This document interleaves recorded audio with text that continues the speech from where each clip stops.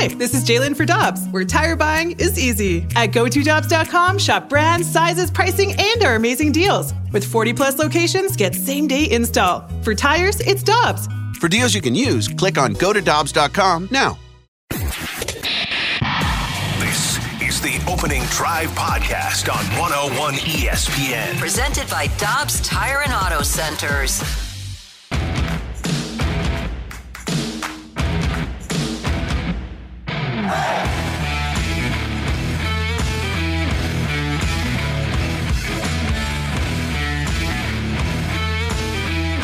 Good morning, everyone, and welcome to the Opening Drive on 101 ESPN with Kerry Davis, Super Bowl champ, and Brooke Grimsley. I'm Randy Carricker. It's great to have you with us on a Wednesday morning. Happy Hump Day, kids. How are we doing?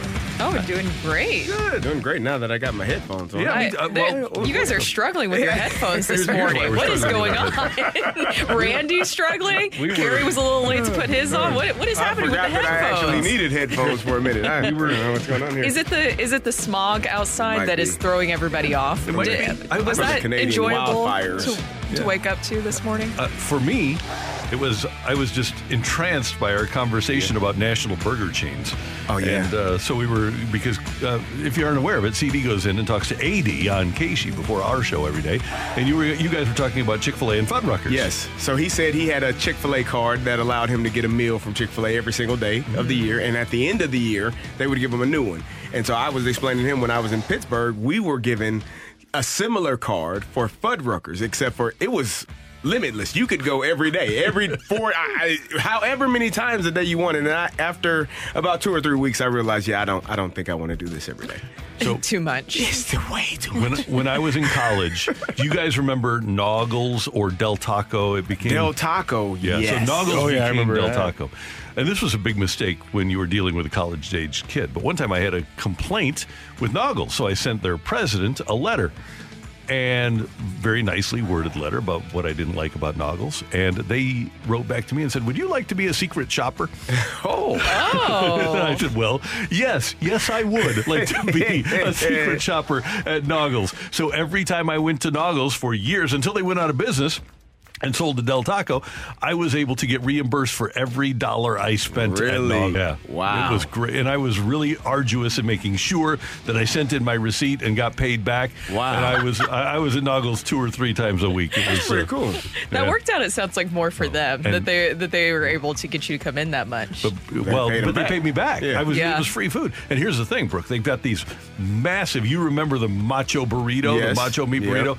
This thing weighed 2 pounds. Oh, my God. It was unbelievable. Yeah, ground beef, and it had everything in it. What time did they great. close? Never. They were 24 hours? Yeah. Oh, yeah. 2 a.m. Mm-hmm. College student. You know what I'm talking about. Oh, those were the days. Matthew missed out on those days. Matthew's. They didn't have that in Como? I had Del Taco, but not in my college days. There was no Del Taco in Como. Shakespeare's Pizza. Some people did. Shakespeare. Not me. Pizza. I think. You weren't a fan? If I'm not mistaken, and text in, the text line is open 314-399-9646, 314-399. Yo-ho! If you're listening out of the metro area, send us a text if Del Taco still exists in your general area. We'd love to hear from you.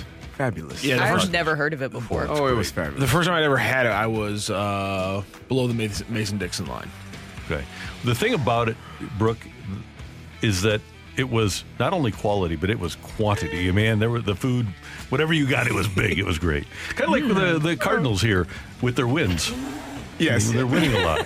CD, were you about to say something? I was going to ask you, Zaxby's. I love Zaxby's. Zaxby's is greater than Chick-fil-A. It's greater than Chick-fil-A. I'm sorry. Zaxby's and Crystals. No, in the South. You lost me with Crystals. I'm bringing up Crystals again. Terrible. I'm bringing up Crystals again. Don't bring up Crystals in the land of White Castle, the bro. worst. I like both of them. Oh, no. Yeah, I'm with you, Brooke. And as somebody who tries to take an SEC trip every year, every SEC city has Crystals. So I'm on board. And Zaxby's, by the way, they're a huge sponsor of the SEC. Beautiful. Zaxby's. Yes. Wonderful. Raising Cane's starting to take over, though. Raising Cane's, they've got it going. Yeah. But I always come back to Chick-fil-A. Anyway, the Cardinals are rolling now. The Cardinals are coming, trolla, with a 4-2 win over the world champion Houston Astros last night. The defending world champion Houston Astros. One thing we know, The Astros are trying to defend a world championship, but they're facing a buzzsaw called the St. Louis Cardinals. A buzzsaw. Actually, it looked like Houston would be the buzzsaw early on when they scored 2 early runs, but your St. Louis Cardinals able to bounce back from a 2-0 deficit after Houston scored 1 in the first and 1 in the third.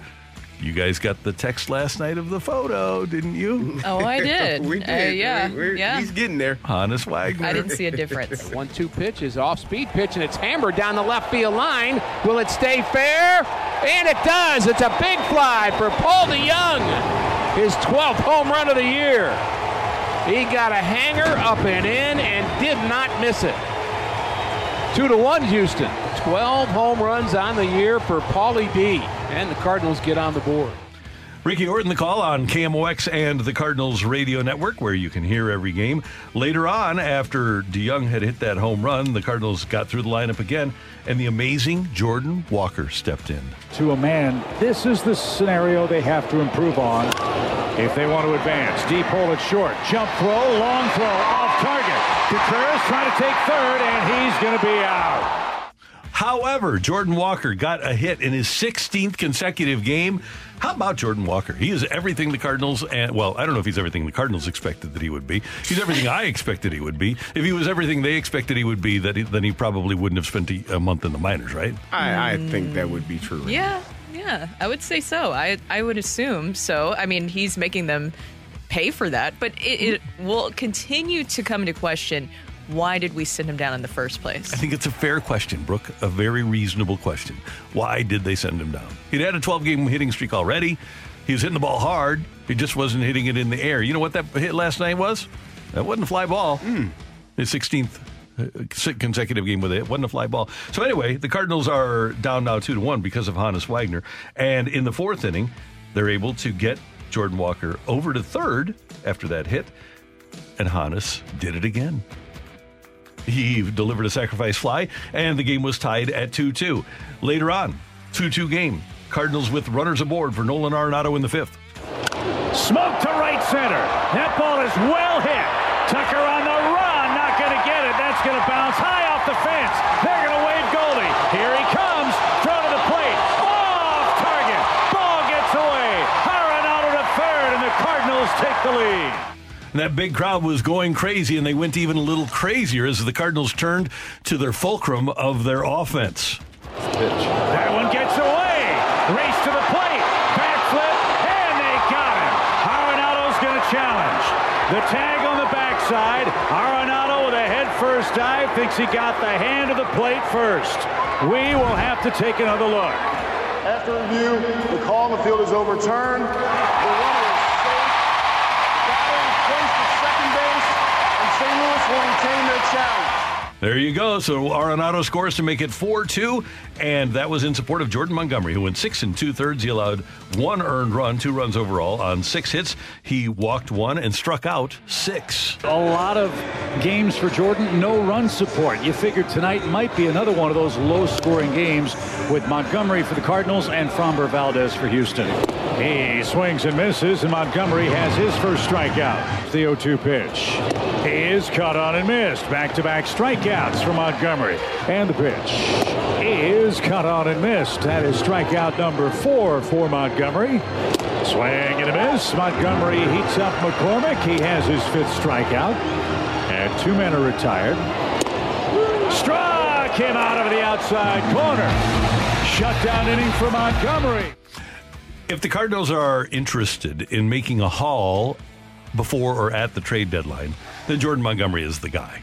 Jordan Montgomery is the most valuable piece of property that the Cardinals have if they choose to disband this group near or at the trade deadline. 100%. I said that the other day, where you don't want to see Jordan Montgomery go because of how good, especially this month of June, has been for him. I mean, this month of June, after yesterday, where he went 91 pitches through 6 2/3, scattered 6 hits, gave up 1 earned run, punching out 6.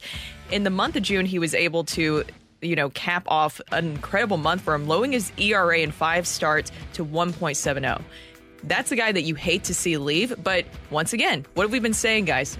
Scott Boras client. He is going to test the waters, And he's going to get a pretty penny, especially if he continues to perform in this way. And here's another part of this June, Brooke, is that here in his 5 starts, 5 2/3 innings, 6 innings, 6 1/3, 7, 6 2/3 last night. He's giving the Cardinals length. And every single team that's in contention is looking for that pitcher. And he attacked. He kept them off balance, too. He looks really, really good and makes the hitters uncomfortable. Yeah, I mean, he's won 3 of his last 4 games he started, and that was one of the issues early in the season. They were losing a lot of the games that he had played in. They weren't getting the run. He wasn't getting the run support. There was just a lot of issues, not taking care of his business. And I don't know if you think he's not going to re-sign at the end of the season going into next year, you probably will have to move him. That's a conversation that I'm sure, if they're not already talking about contracts and working on a new contract for next year, they're going to have to make a decision here shortly whether or not he's going to be on this roster in the next couple of weeks. And the Cardinals, they might say that they make a move at the deadline that they never sell. If they don't have Jordan Montgomery, who starts game 1 of a playoff series for them? Yeah. Right? So that's telling you everything you need to know. If they Miles? Probably. Yeah. So but right now Montgomery would be the guy. If they are selling, if they trade Jordan Montgomery, they're bailing out on this season. Mm-hmm. That's obvious. That's all we need to know. Meanwhile, Paul DeJong with the home run, a couple of RBIs, that batting average skyrocketing now to 234, 297 on base, 467 slug. Here's the manager, Ollie Marmol. Yeah, he's putting together a pretty good year, and he's worked hard at it. He spent the whole offseason working on it, and he's pretty diligent about his work day to day here, so he's done a nice job. He helped the Cardinals last night. They don't win last night unless they have Paul DeJong. So with every hit that he has, his market value just continues to go up. Oh, they are thrilled that he's continuing to perform well, because I don't think he'll be here at the trade deadline. And that's not anything. I mean, you got a young superstar playing your position that is poised and ready to come up and take your job. It's the part of the business that a lot of people, don't understand or get frustrated with. It's just what we understand as athletes. This is what's going to happen either this year or next year. And if you can get something for him at the trade deadline that can help you get this team better, if your plans are to make a push for the playoffs, I don't think Honus Wagner is going to be in a Cardinals jersey after the trade deadline, unfortunately for us. How much you're going to get from him for him is going to be the big question. You hate to root for injuries for another team, but I hope another team gets a shortstop injury. Where are we? Where? It's true. I hate to do it, but it just did it. Just did it. You can't put a bounty on a man, Randy. I just did.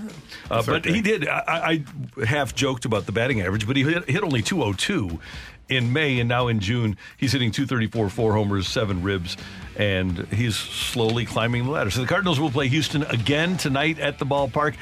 Michaelis against Christian Javier, and that game is at 6:45. Flyers traded Kevin Hayes to the Blues for a 6th-rounder, and the Flyers will pick up half of that salary. That was here yesterday all over our airwaves here at 101 ESPN. And we'll talk to Alex Ferrario. He's in Nashville, and he'll join us later in the show to talk about that trade. Hayes is going to talk to the media, and so is Doug Armstrong, so we'll hear from our buddy Alex Ferrario coming up later here on 101 ESPN. We're off and running. It is Wednesday. It is hump day. Did my thing? I didn't have my headphones on. Guess what day it is? Huh? Hump day? I pressed the button out of habit. Did that go on the air when I did it?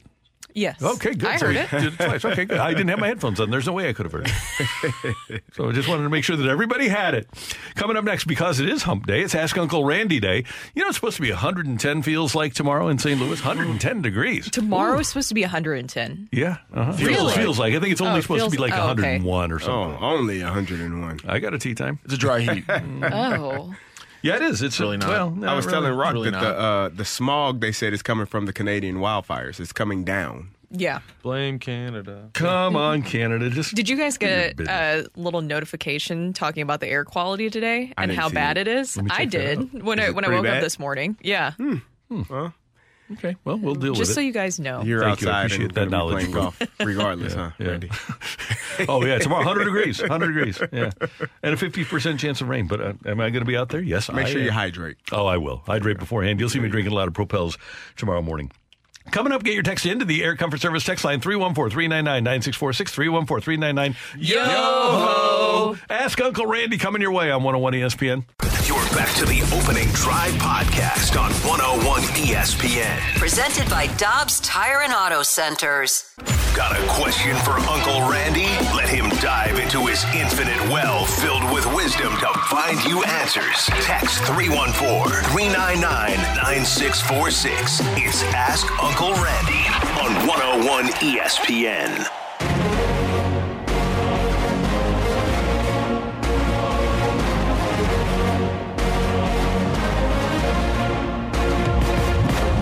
I've been around, you know. All right, if you have a question for Uncle Randy, Uncle Kerry, and Brooke, feel free to text in. We want to hear from you. If you have any personal issues that you're dealing with, by the way, good luck to my good friend, former producer here at 101 ESPN. He was a producer of the Fast Lane Forever. Brad Barnes is getting married this weekend. Oh, so good luck to Mr. Barnes and his bride. Congrats, Brad. Yep. He's a good man. He's a very good man.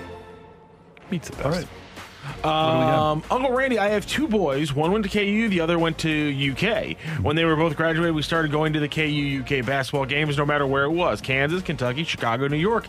They've been out of school for roughly 7 years now, and how do I tell them that they're on their own for the next Kentucky-Kansas basketball game? You just, if you want to do that, if you want to sever that great family tradition, you just tell them. I really enjoyed it. I enjoyed going to the games, but you guys can go. I'm not going anymore. It's not hard to tell them, but you know what? I have a tradition of going with my son to spring training in Arizona every year, and he is going to turn 29 next month, and we did it this year, and he dealt with cancer, and we all dealt with the pandemic, and I appreciate it even more. And the fact that I get an opportunity to spend time with my son is something that I greatly appreciate. So don't toss that away so quickly. I think if you have the opportunity, whether it's, if you have the opportunity to do it financially and time wise, you should still go. Yeah. It's just going to be a great experience, something to remember with your boys, and you can't get that time back. So Bingo. Enjoy that. Sorry, we got a really weird text, and I was just trying to process it. Okay. Dear Uncle Randy, I started a new job 4 months ago, and I do not like it at all. Is 4 months too early to start looking for a new job? No, it is not. It is not. If you don't like it and if you're miserable, you move on, even if it's only been 4 months. That's enough of a sample size. You know that you're not going to like it, and why spend time being unhappy? Life is too short to be unhappy. So you go and you find what you can find on Indeed or LinkedIn or whatever. We have all dealt with situations that were untenable and all, fortunately, got out of them, and we're all reasonably happy, even though we have to wake up early in the morning. I think we're all really happy, even though we have to wake up early in the morning. But no, you can find something that makes you happy. That's what you need to do. My key phrase is be happy. Be happy. Yep. Be happy with your life choices. Don't stick around with something for years and years if you're not happy or you feel like it's serving you and your purpose. There's a million other jobs out there. And some employers might be bothered by that, saying, okay, especially if you're jumping around a little bit too much, but just finding the right fit for you, it'll be figured out. You live by that credo? Yeah. Find the fit for you and get out of a toxic work environment? I think we all should. We should all live by that. We should all live by that. I think so. Find happiness Yep. in Yes. our thing that we do every day. Yes. Dear Uncle Randy, before I commit to having kids, I want to go on an epic sports trip. I have narrowed it down between two. The first would be flying to London to hopefully watch Harry Kane in what appears to be his last season with the Spurs. And the other trip would involve following the Blues through 5 different arenas, ranging from Philly to New York City and ending in Boston. Which one should I do? If it's me, and I'm a big fan of Tottenham Hotspur, Coys, there's only going to be one last season for Harry Kane. The Blues trip is always going to be there for you. And yes, you might have some pushback once you do get married, but ultimately that Blues trip is going to be there for you and the Harry Kane trip is not. So if it were me in that situation, Coys, I'm going to go watch Harry Kane and Tottenham Hotspur. Because that's a once-in-a-lifetime opportunity. The Blues trip, you can make that trip during some other season, and it can be epic. I agree with that 100%. Dear Uncle Randy, what is the maximum amount of time we should allow our children to move home and save money for a house? That's a good question. I mean, that is just. I feel like somebody might be overstaying their welcome. I just like how blunt it is, but it's just like not taking into consideration any of the crazy factors with it that comes into the state. I would love to know the story. Buying a house right now, I would feel like 2 years would be sufficient. So you're a child. Okay, and if they're coming back, they left and they're coming back. Yeah. I think it depends on how much a part of the process the offspring is. Are they willing to do things to benefit the household, or are they just coming home, like sleeping, a parasite? Yeah, right. Exactly. Leaving clothes all over the place, eating all the food, leaving dishes in the sink. Yeah, now you got 6 months, buddy. Right. But That's if they're willing to say, do you need anything before they walk out the door? Or if they're kind and they take out the trash and they do the dishes and your house isn't a mess because of them and you almost don't even notice them. Yeah. Mm-hmm. It's nice to have an extra set of hands around now and then. So I think it really depends on the situation. And if really a lot of it is, I mean, not everybody likes everybody in their family, right? But if you still like them and enjoy their company, then I think that you can keep them around. So I wouldn't put a number on it. Well, and I would assume, too, that maybe if you're excited about being an empty nester and then all of a sudden you're not an empty nester again, that throws you off. But I would first just address if you don't feel like they're contributing enough. Yes. Give them a chance. And if they're still not stepping up, or you don't even see them have a job or a job where they're saving up money, then it's time to really not even gently shove, but shove them out of the nest. Yeah, not gently. Just let them fly. Yeah. Push them out? Just push them out, just like the birds either do. going to fly or fall. Yeah. I'm also very intrigued by the wording of this statement. They're just like, did they come back home after renting for a while to try to save up for the house? Or I'm very confused by the situation. It was college, here. maybe it was. Life's expensive. It could Life's be anything. expensive Anybody now. buying a house in their early 20s anymore? Oh, God, no. Get out of here. Without some sort of help? Yeah, like without some sort of help. Like, yeah. I'm hoping the person we're talking about here is at the very youngest in their late 20s. Yeah. And by the way, and again, I would like to hear texts from this. And maybe this is just the people, the circles that I run in. I actually know more women who were told when they go to college, okay, you aren't moving back, than men. Really? Yeah. I think I know the opposite. More guys who were, or more girls who were told allowed to come back? Yeah, the girls were allowed. I think and the boys I've heard were. more men too. Yeah. But I will say, my parents, if I called them now and I was like, do you want me to, can I move back? They'd be like, yeah, sure. That's because you're likable and helpful. There you go. Yeah. Randy, my wife and I are going to Vegas for the first time in October. What are the must-see attractions?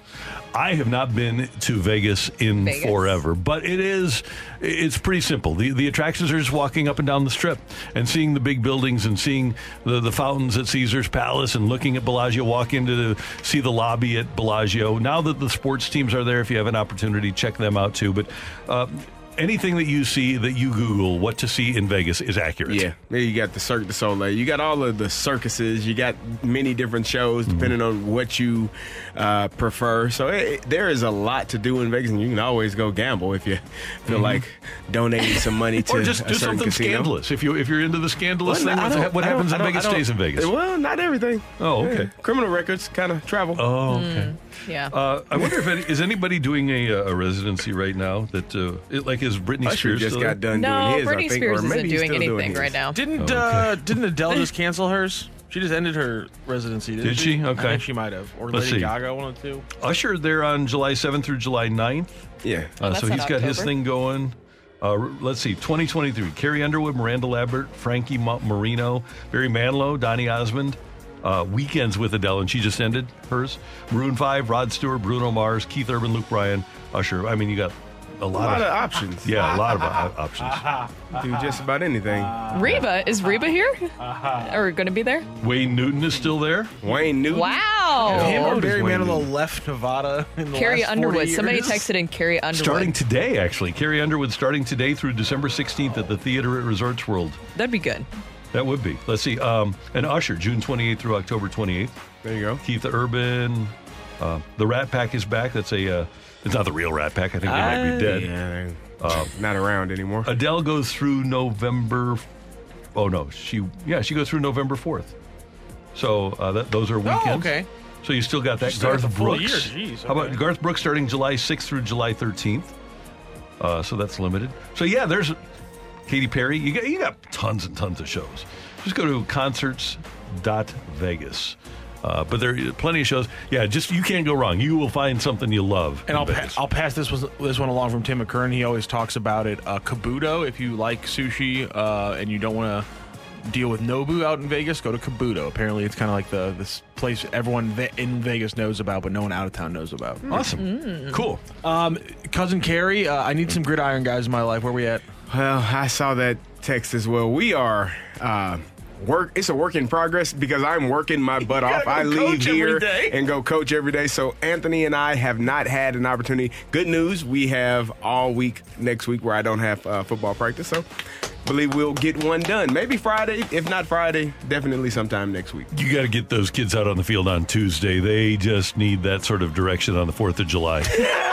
They're going to be somewhere popping fireworks. Safely. Did you ever hear the Vermeil 4th of July story? I did not. So Vermeil's first year in Philadelphia, he did 3-a-days. Yes, sir. He did 3-a-days. Okay, morning, afternoon, evening.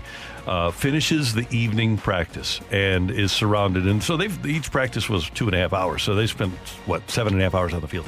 He's surrounded by the media after the third practice. And fireworks are going off. And fireworks continue to go off. Fireworks continue to go off. And finally, he has to stop because he's got the tape recorders and cameras there. He says, "What's going on here?" And one of the reporters has to say, "Coach, it's the country's bicentennial in Philadelphia on the 4th of July." He had no idea. That it was the 4th of July training camp. B, that he was in the midst of where the Declaration of Independence was signed, and B, that it had been 200 years since then. That is just he was a football coach, man. Yeah. They don't know dates. They just know it's Tuesday and we got this practice going on. That's exactly what no one knows. Yeah, what's going on here? Pretty funny. Thanks very much for your text. Do you have another awesome one, Matthew, or can we move on? We're good. Next up, Doug Armstrong. Do we still have faith in Army? In Army We Trust? Is that where we are still? That's next on 101 ESPN. The smartest way to do your homework is Heckman Lumber. Warm weather means homework for homeowners. And if your homework means a new deck, then turn to the deck experts at Hackman Lumber. Browse the largest inventory of decking materials and deck accessories in Missouri at Hackman Lumber Company. Talk with their experts about treated lumber, cedar, TimberTech, Trex, Evergreen, and Azek to find the best deck for you. Check out endless choices of railings, balusters, and LED deck lighting options. Hackman Lumber Company will not be undersold on in-stock decking materials, guaranteed. You can choose to do it yourself with Hackman's expert advice, or they can recommend reputable contractors to do the work for you. Hackman Lumber is an authorized Yeti dealer and also stocks a large assortment of grills, so celebrate summer with a new Big Green Egg, Weber gas or charcoal grill, and all of the accessories from Hackman Lumber. Come visit their showrooms in St. Charles, Pacific, and Troy, Missouri, or online at hackmanstl.com. You're back to the Opening Drive podcast on 101 ESPN. Presented by Dobbs Tire and Auto Centers.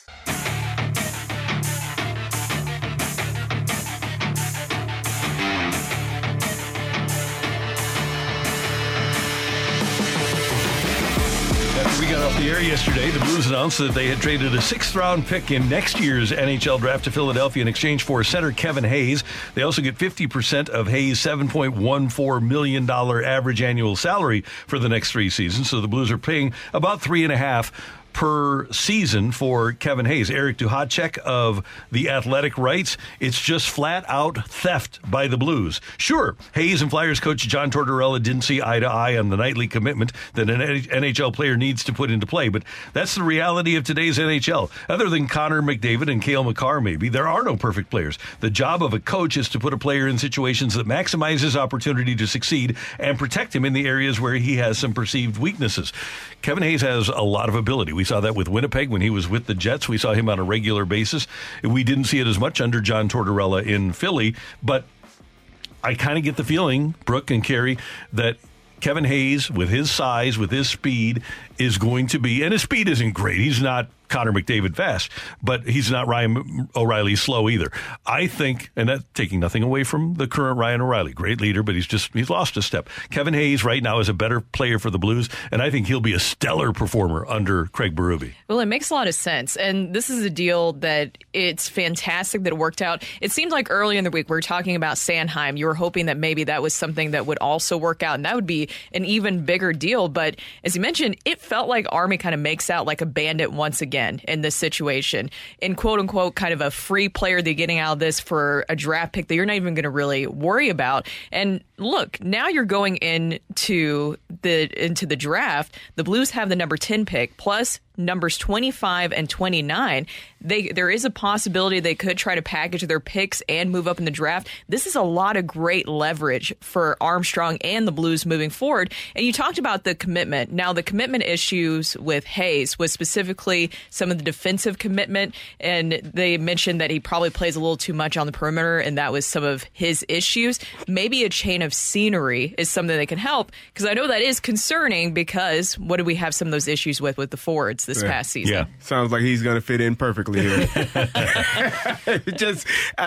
That is a concerning comment. A nightly commitment to doing the things that are required to be successful for your team to be successful. We had that conversation all season from the forwards. Are they willing to do the job on the defensive end? Obviously, if you're talented and can score and you can skate fast both ways. So will you be committed to doing that? Mike Weber has a task at hand to make sure that this defensive part of the team does their job at a high level. Otherwise, we're going to be looking at Jordan Bennington facing all of these shots and having all of these goals scored on him, and everyone is going to say he's playing well, but the people around him aren't. Here's the thing. I go back to when the Blues stole Braden Shen from Philadelphia, and Shen had been moved from center to wing because of his lack of commitment. And there isn't a more committed player than Braden Shen. Yes. He was just in the wrong place at the wrong time. Under the wrong coach, and we all know about John Tortorella over the years. I don't think that I would be able to play for John Tortorella. No, some might say, I'm trying to think of it. Yeah, prickly, difficult, maybe personality, and once you start butting heads with him, then it's not going to work out. And I'm hoping that's what the situation here is with Hayes, because he can be a very crafty and effective player. This also takes a little bit of the pressure, too, off of Robert Thomas. And also, Pavel Buchnevich can do what Pavel Buchnevich does beforehand. And he did a great job of stepping in that role, but I think we all realize that isn't going to be the role long term for him. So now that figures out that. And as much as I like Ryan O'Reilly, and he is a lot better defensively when it comes to a more defensive forward and that physicality, the age factor here too, 31 years old for Kevin Hayes, that's also a big thing. What Armstrong has been telling us, that sweet age range that he wants for players, Kevin Hayes fits in perfectly to that, and it shows they're not just building for the future, they're building for the right now, where they can still be successful. Yeah, and by the way, the Blues did not get Travis Sanheim, and they looked at him clearly. If they were going to take on that contract, they looked at him as a number one quality defenseman. He has not been that yet in the NHL, and if there is a blind spot for Army, when you look at the people that he signed ostensibly to be top pairing defensemen, they have not really worked out. I mean, you're trying to get rid of Torrey Krug. Falk is a terrific number 2, but I don't think that he fits in that mold of an Alex Pietrangelo or a Roman Josi or those sorts of guys. So the Blues are paying for number 2 and 3 pairing type defensemen, and they don't have the number 1. Now, I would hope that if they got a Sanheim, he would ascend to that level, but we don't know. And everybody in Philadelphia for the last 5 years has been in the midst of a disaster. It's kind of like playing for the Arizona Cardinals. I think they do have a number 1. He just has to play like it. Colton Parayko is that. Yeah. If he does it consistently. And we've talked about it time and time again. Maybe it's the pairing, the person that he's with. If you were able to get a Sanheim, maybe that could be the elite pairing that you need from Colton Parayko to really show his best game that he's able to have. I don't know if they're going to be able to do anything with Torrey Krug. Obviously, he does not want to be traded or does not want to be traded there. So it's going to be intriguing to see how the relationship with him goes forward, knowing that he's on the trade market or was on the trade block, and now he's used his no trade clause to make sure that he's still on this franchise, still in this organization. And Jeremy Rutherford, by the way, reporting, Brooke, that the Blues were not engaged in any more trade talks with Philly about Travis Sanheim. No, and that's important to clarify, because you hope that that's something that would have worked out. It's not. They're moving past it, but at the same time, Torrey Krug now has a target on his head. As you're talking about, CD, is now. There's no veil behind it. It's very clear that the Blues were comfortable with moving him. They didn't talk to, remember, Jeremy Rutherford reported as well, he asked Nick Leddy. They didn't talk to Nick Leddy about waiving his no-trade clause. They didn't talk to Colton Parayko about waiving his no-trade clause. They didn't talk to Justin Falk about waiving his no-trade clause. Who did they talk to that about? Torrey Krug. So now that target is on his head. And in hindsight, this is always something that we'll be able to look back at. We talked about Alex Pietrangelo not giving him the no movement clause, which is even stricter than the no trade clause. Now, if you're willing to move Torrey Krug, will you continue to look back at that moment with Alex Pietrangelo and wonder, though, as much as I like this deal with Kevin Hayes, would you even be in this situation with Torrey Krug if you had kept Alex Pietrangelo? It's a great question. You would not have. CD, I want to ask you a question from an athlete's perspective. You do take the trouble and time to get a no-trade deal like Torrey Krug did. But then you know that they don't want you anymore. And you reject the trade. So what's that? What do you think that's like from the mentality of an athlete? You're there, but you know they don't want you there. Well, we're here because I have this no trade clause. I work to get it. And so if you want to move me to where I want to go. That's essentially what the no trade clause is for a player. I get to pick where I want to go, and I get to say no to where you want me to go if I don't agree. And he earned the right to get it. They signed the contract. It's in ink, and we have to deal with that. And so now this is where the professional part of sports comes along. You both have to be professional. You don't want me. I don't really want to be here, but we're going to make it work because this is what's best for the team right now. And until we find another solution, we'll be here working our butts off. Even though we may not agree, we'll still both be working here, working our butts off and making sure we're doing what's best for the team. And for the Blues, if they desperately want to get rid of the guy, the advantage of a no trade as opposed to a no move, you can't put a guy on waivers if he has a no movement clause. They could put Torrey Krug on waivers if he gets claimed by anybody, Winnipeg, he could still wind up going to that team. So the no trade comes into play when the Blues are trying to get something back. But if they just want to put him on waivers and they think that somebody will claim him, they can do that. If they put him on waivers, who pays the salary? The team that picks him up. Oh, there you go. Yep. And by the way, if he would clear waivers, once we get to that point, the Blues could send him to Springfield. Okay. And they can also do a lot of different things, too, where they just say to him, look, we're going to reduce your ice time. This is what the situation looks like. And they'll probably continue to present him deals with other teams that are maybe in more of the wheelhouse of what he's looking for. I get that he doesn't want to move multiple times, and that's 100% his right to invoke his no-trade clause to find the perfect situation for him. If I was him, with what's going on with the Phillies, I wouldn't exactly want to go there that's either. A bad situation. It is. It is a very bad situation, so I don't blame him. I just don't see this being done just yet. And also, Jeremy Rutherford has a great story where Kevin Hayes and Torrey Krug are friends. So they've been playing together since they were 10. Yeah. So even if things continue with Torrey Krug here, you maybe have that friendship that kind of helps patch things moving forward. And hopefully Krug will just be healthier and better than he was last year. You have to play better. Yeah. Everybody needs to play better. Coming up, get your texts in. We've got Take It or Leave It coming your way on 101 ESPN. You're back to the Opening Drive podcast on 101 ESPN. Presented by Dobbs Tire and Auto Centers. It's time for Take It or Leave It. Want to say something? Want to put it out there? If you like it, you can take it. If you don't, send it right back. Get your text into 314-399-9646 and give us your Take It or Leave It. Brought to you by Gloria Lou Realty. Visit GloriaHasTheBuyers.com and start packing. That's my final offer. Take it or leave it.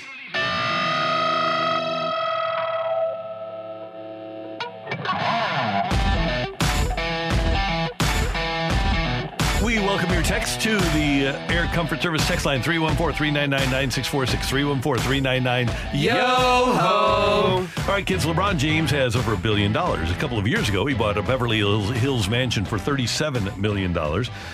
Actually, it had an extra home attached that Audrey Hepburn lived in when she was alive in Hollywood.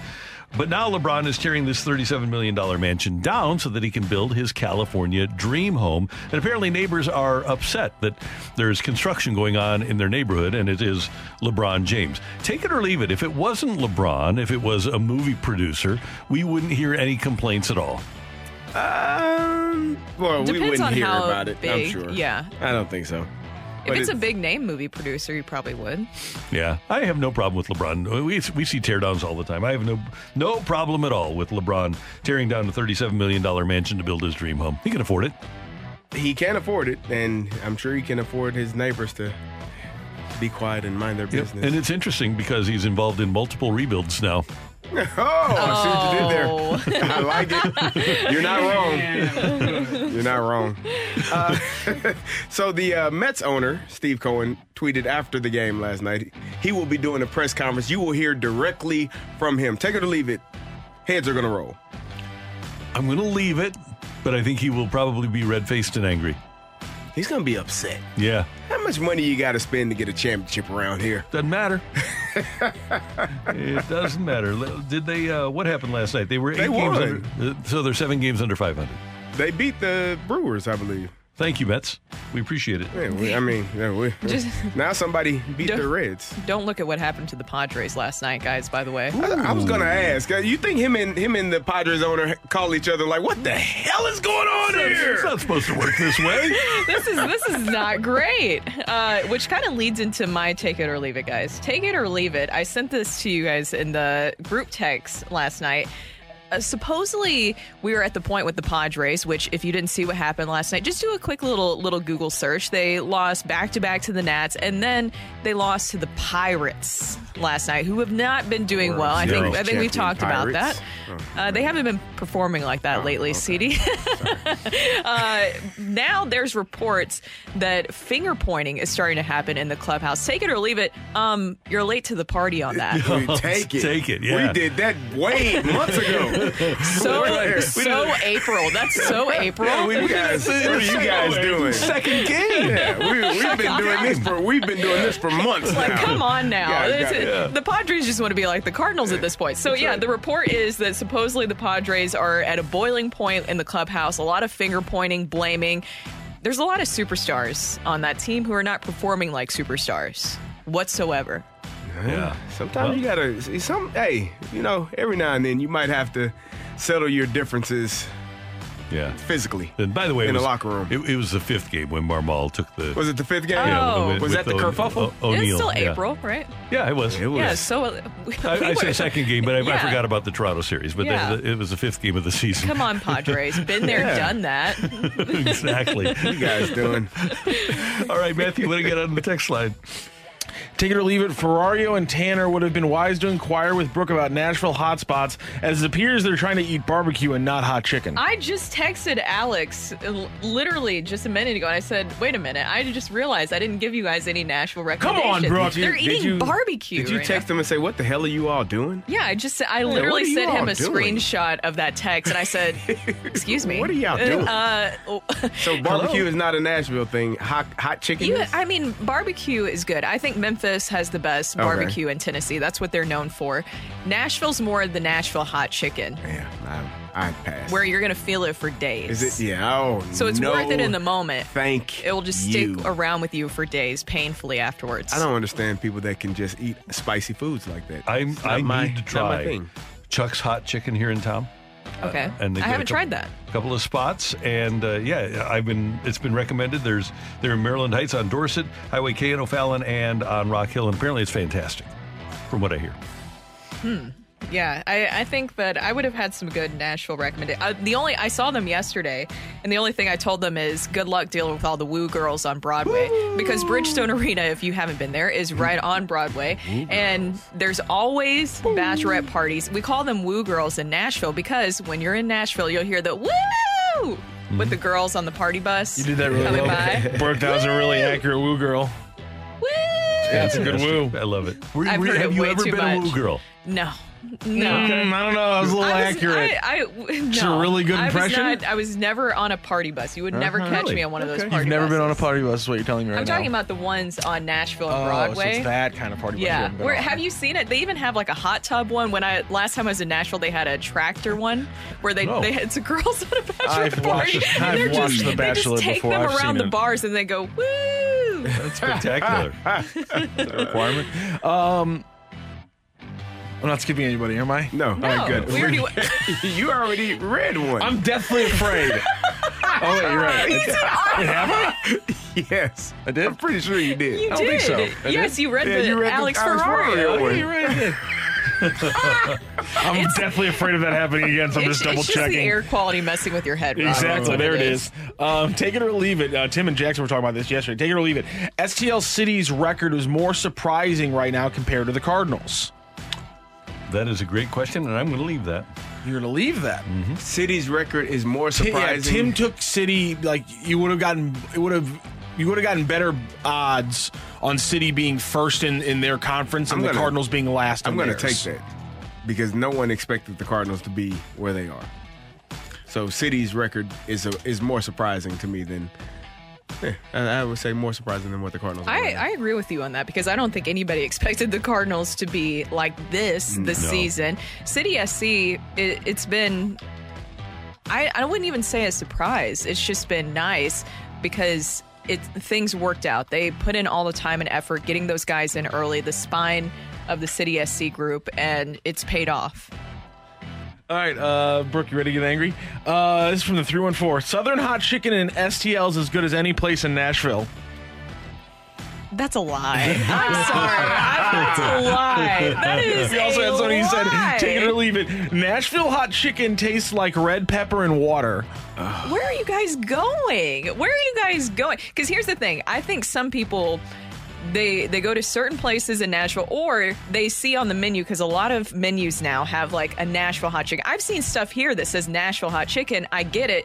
And it's buffalo sauce, essentially.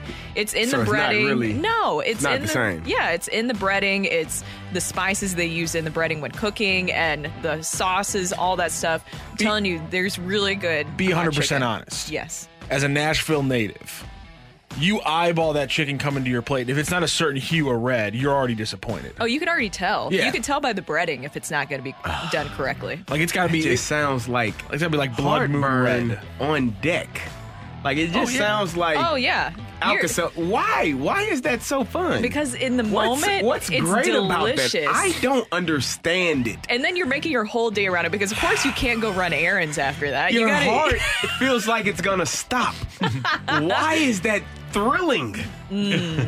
Some endorphins running. Nah, I'm good. I don't want to Just sweat have while the I'm Pepto. eating. Okay. Just have some Pepto. Thank you, Matthew. Thank you, Randy. And thank you very much for your texts. We do appreciate them. Coming up, would you rather be in the Cardinals situation where you have a bunch of young players who are struggling this year, or would you rather be in the Padres situation where you have at least 4 players that have contracts into their 40s and they're very good, but you suck too? That's next on 101 ESPN.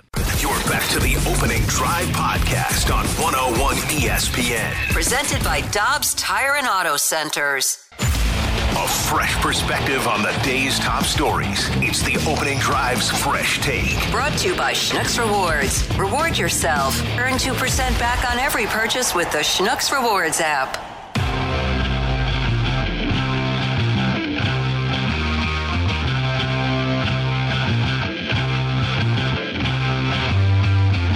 Yeah, it's not great. I mean, there's no other way to put it. The Mets have been, if not the most disappointing team in baseball this year, certainly among them. But I wouldn't expect fire and brimstone from Steve Cohen tomorrow.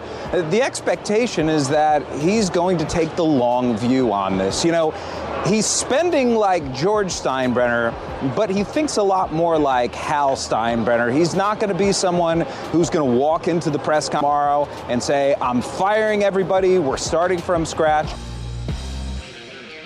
That is Jeff Passan on SportsCenter. It's 8:02. Your time check brought to you by Clarkson Jewelers, an officially licensed Rolex jeweler. Steve Cohen, the Mets owner, did announce on Twitter that he's having a press conference today. And there are many, many Mets fans that want both Billy Epler, their general manager, and Buck Showalter, their manager, fired. And as Jeff Passan said, he doesn't expect that there's going to be an awful lot of changes, if any changes. And the Mets are having a bad year. And generally in sports, when you have a lot of players, especially your top players, that are 40 years old or older, and the Cardinals are experiencing this with Adam Wainwright this year, they aren't going to be what they were 10 years previously. Sometimes owners have a tendency to sign names rather than players, and that, I think, right now is affecting the Mets and the Padres, who are 10.5 games out in their division. And the Padres, they have a lot of really interesting names on their team. Also, names that are going to be around for a while, because Manny Machado is signed into his 40s. Xander Bogaerts is signed into his 40s. Yu Darvish is signed into his 40s, and they're just really top-heavy. Manny making $31 million, almost $32. Bogaerts making $25 million. Tatis making $24. Soto making $23. Musgrove making $20, all on long-term deals. Yet the team is really bad, and they traded all of their best prospects to get Juan Soto last year. It really is difficult for me to equate expenditure to quality, because year after year after year after year, the teams that make the most don't wind up winning the World Series, and it's teams that fly by on a budget that generally do it. A couple of years ago, it was the Atlanta Braves. This year, you see Tampa Bay, you see Miami, you see Arizona having the success they're having. For me, being a sports executive is about being smart more than having the biggest checkbook. And knowing just the background, too. If there's anything that we're learning from this Mets and Padres situation, especially this season, is that money doesn't buy chemistry, and it doesn't ensure victories as well. Whatever is going on, it's not translating for either one of these teams. So 100%, I would rather be in the Cardinals situation right now, when you're especially talking about payroll and prospects that you still have, compared to the Padres, especially this moment. We talked about that demoralizing loss you have against the Pirates, who have been tanking this month, and then even you lose back-to-back to the Nationals going into this. It's interesting because they're both dealing with separate situations. The Mets spent a lot of money on pitching, and their pitching staff, when I checked last night, is 25th in the league with a 4.58 ERA, and that's their entire pitching staff. And by the way, they did lose Edwin Diaz. In their defense, they lost him, the best closer in the game during the World Baseball Classic. And then the Padres, you bring up those superstars that you have in your lineup day in and day out. Their offense sits at 22nd in the league as of last night when I checked, in scoring with a 233 average, 721 OPS. So the two things that you would think that you spend a lot of money on are not panning out for either team. Once again, the chemistry, whatever's going on, we're having the reports coming out. The Padres are now, doing a lot of finger pointing in the clubhouse. Maybe it's too many superstars that are just not able to come together as a group. Yeah, you would think that, baseball is really an individual sport based on your ability at your position. You're in the batter's box by yourself. You're in the field. Obviously, you got plays and things that take place in cutoff man and, 4-6-3 double plays. Those things are team related, but actually it's an individual sport. And when the individuals aren't performing at their best, it can be a little bit frustrating. And now as you said, Brooke, you got guys pointing fingers at one another, trying to figure out who's to blame for this, when each man needs to just go up there and do their job. They spent a lot of money, both teams, the Mets and the Padres, spent a lot of money on players to be professional, to do their job at the highest of the ability that they have. They've done it in the past. For some reason, it's just not happening right now. And I agree, Randy, if you're a Cardinals fan, you have to be looking around the league, the landscape, and saying, okay, yeah, we're not good. We're struggling in fielding. We're struggling with pitching. We're struggling with batting. And we haven't been consistent in all three of those phases long enough to have a successful record. But at least we're not overpaying players that aren't performing at this moment. And yeah, that misery loves company. You can look at another team and say that obviously Cardinal fans want the Cardinals to perform and play well, but at least you're not overspending for poor performances as those other franchises are right now. And the Cardinals, I don't think right now, and this is just a cursory, quick thought in my head, I don't think that there's a single player on the Cardinals where they would have trouble getting rid of him, right? Maybe Contreras. But if they wanted to trade Arenado, if they wanted to trade Goldie, if they wanted to trade Michaelis, if they wanted to trade Montgomery, they could. Waino's 1 year, but that's an aside. But I'm talking about a long-term deal. For example, is somebody going to take on Manny Machado's contract until he's 42 years old? No. Is somebody going to take Tatis until he's in his late 30s? Is somebody going to take Bogarts until he's in his late 30s, or Darvish when he's 41? The Padres, and they're a market similar to St. Louis. It's actually a smaller market with higher revenue, but they seem to be in a situation where they've got a lot of immovable players that they're kind of stuck with. Yeah, you're stuck with them. And you mentioned those names. I mean, combining the bats of Soto, Machado, Tatis Jr., and Bogarts, that's 13 all-star games between them. Those guys should be performing better, and it's not clicking. Also, you throw into the factor, let's not forget the TV deal issues that they have. So that's something else that is looming over them money-wise. You have all this money going out, not that much coming in when you also factor into the TV deals. Yeah. Because that's something that's going to affect them in the future. Yeah, I don't think that anybody is smart enough to utilize Tampa Bay as their model. I guess the Dodgers are utilizing the Tampa Bay model with Andrew Friedman. They're just throwing a lot of money at it. I don't know if long-term, if the Atlanta philosophy, where they've got everybody under contract for 6 or 7 years, but this is only into their late 20s, I don't know if the Atlanta model is the best model. I really struggle to find out where the Cardinals should go. The Cardinals clearly need to change their approach. I was talking to somebody, a veteran Cardinal watcher, last night, and I think I'm right here, but you can text in if there's a difference.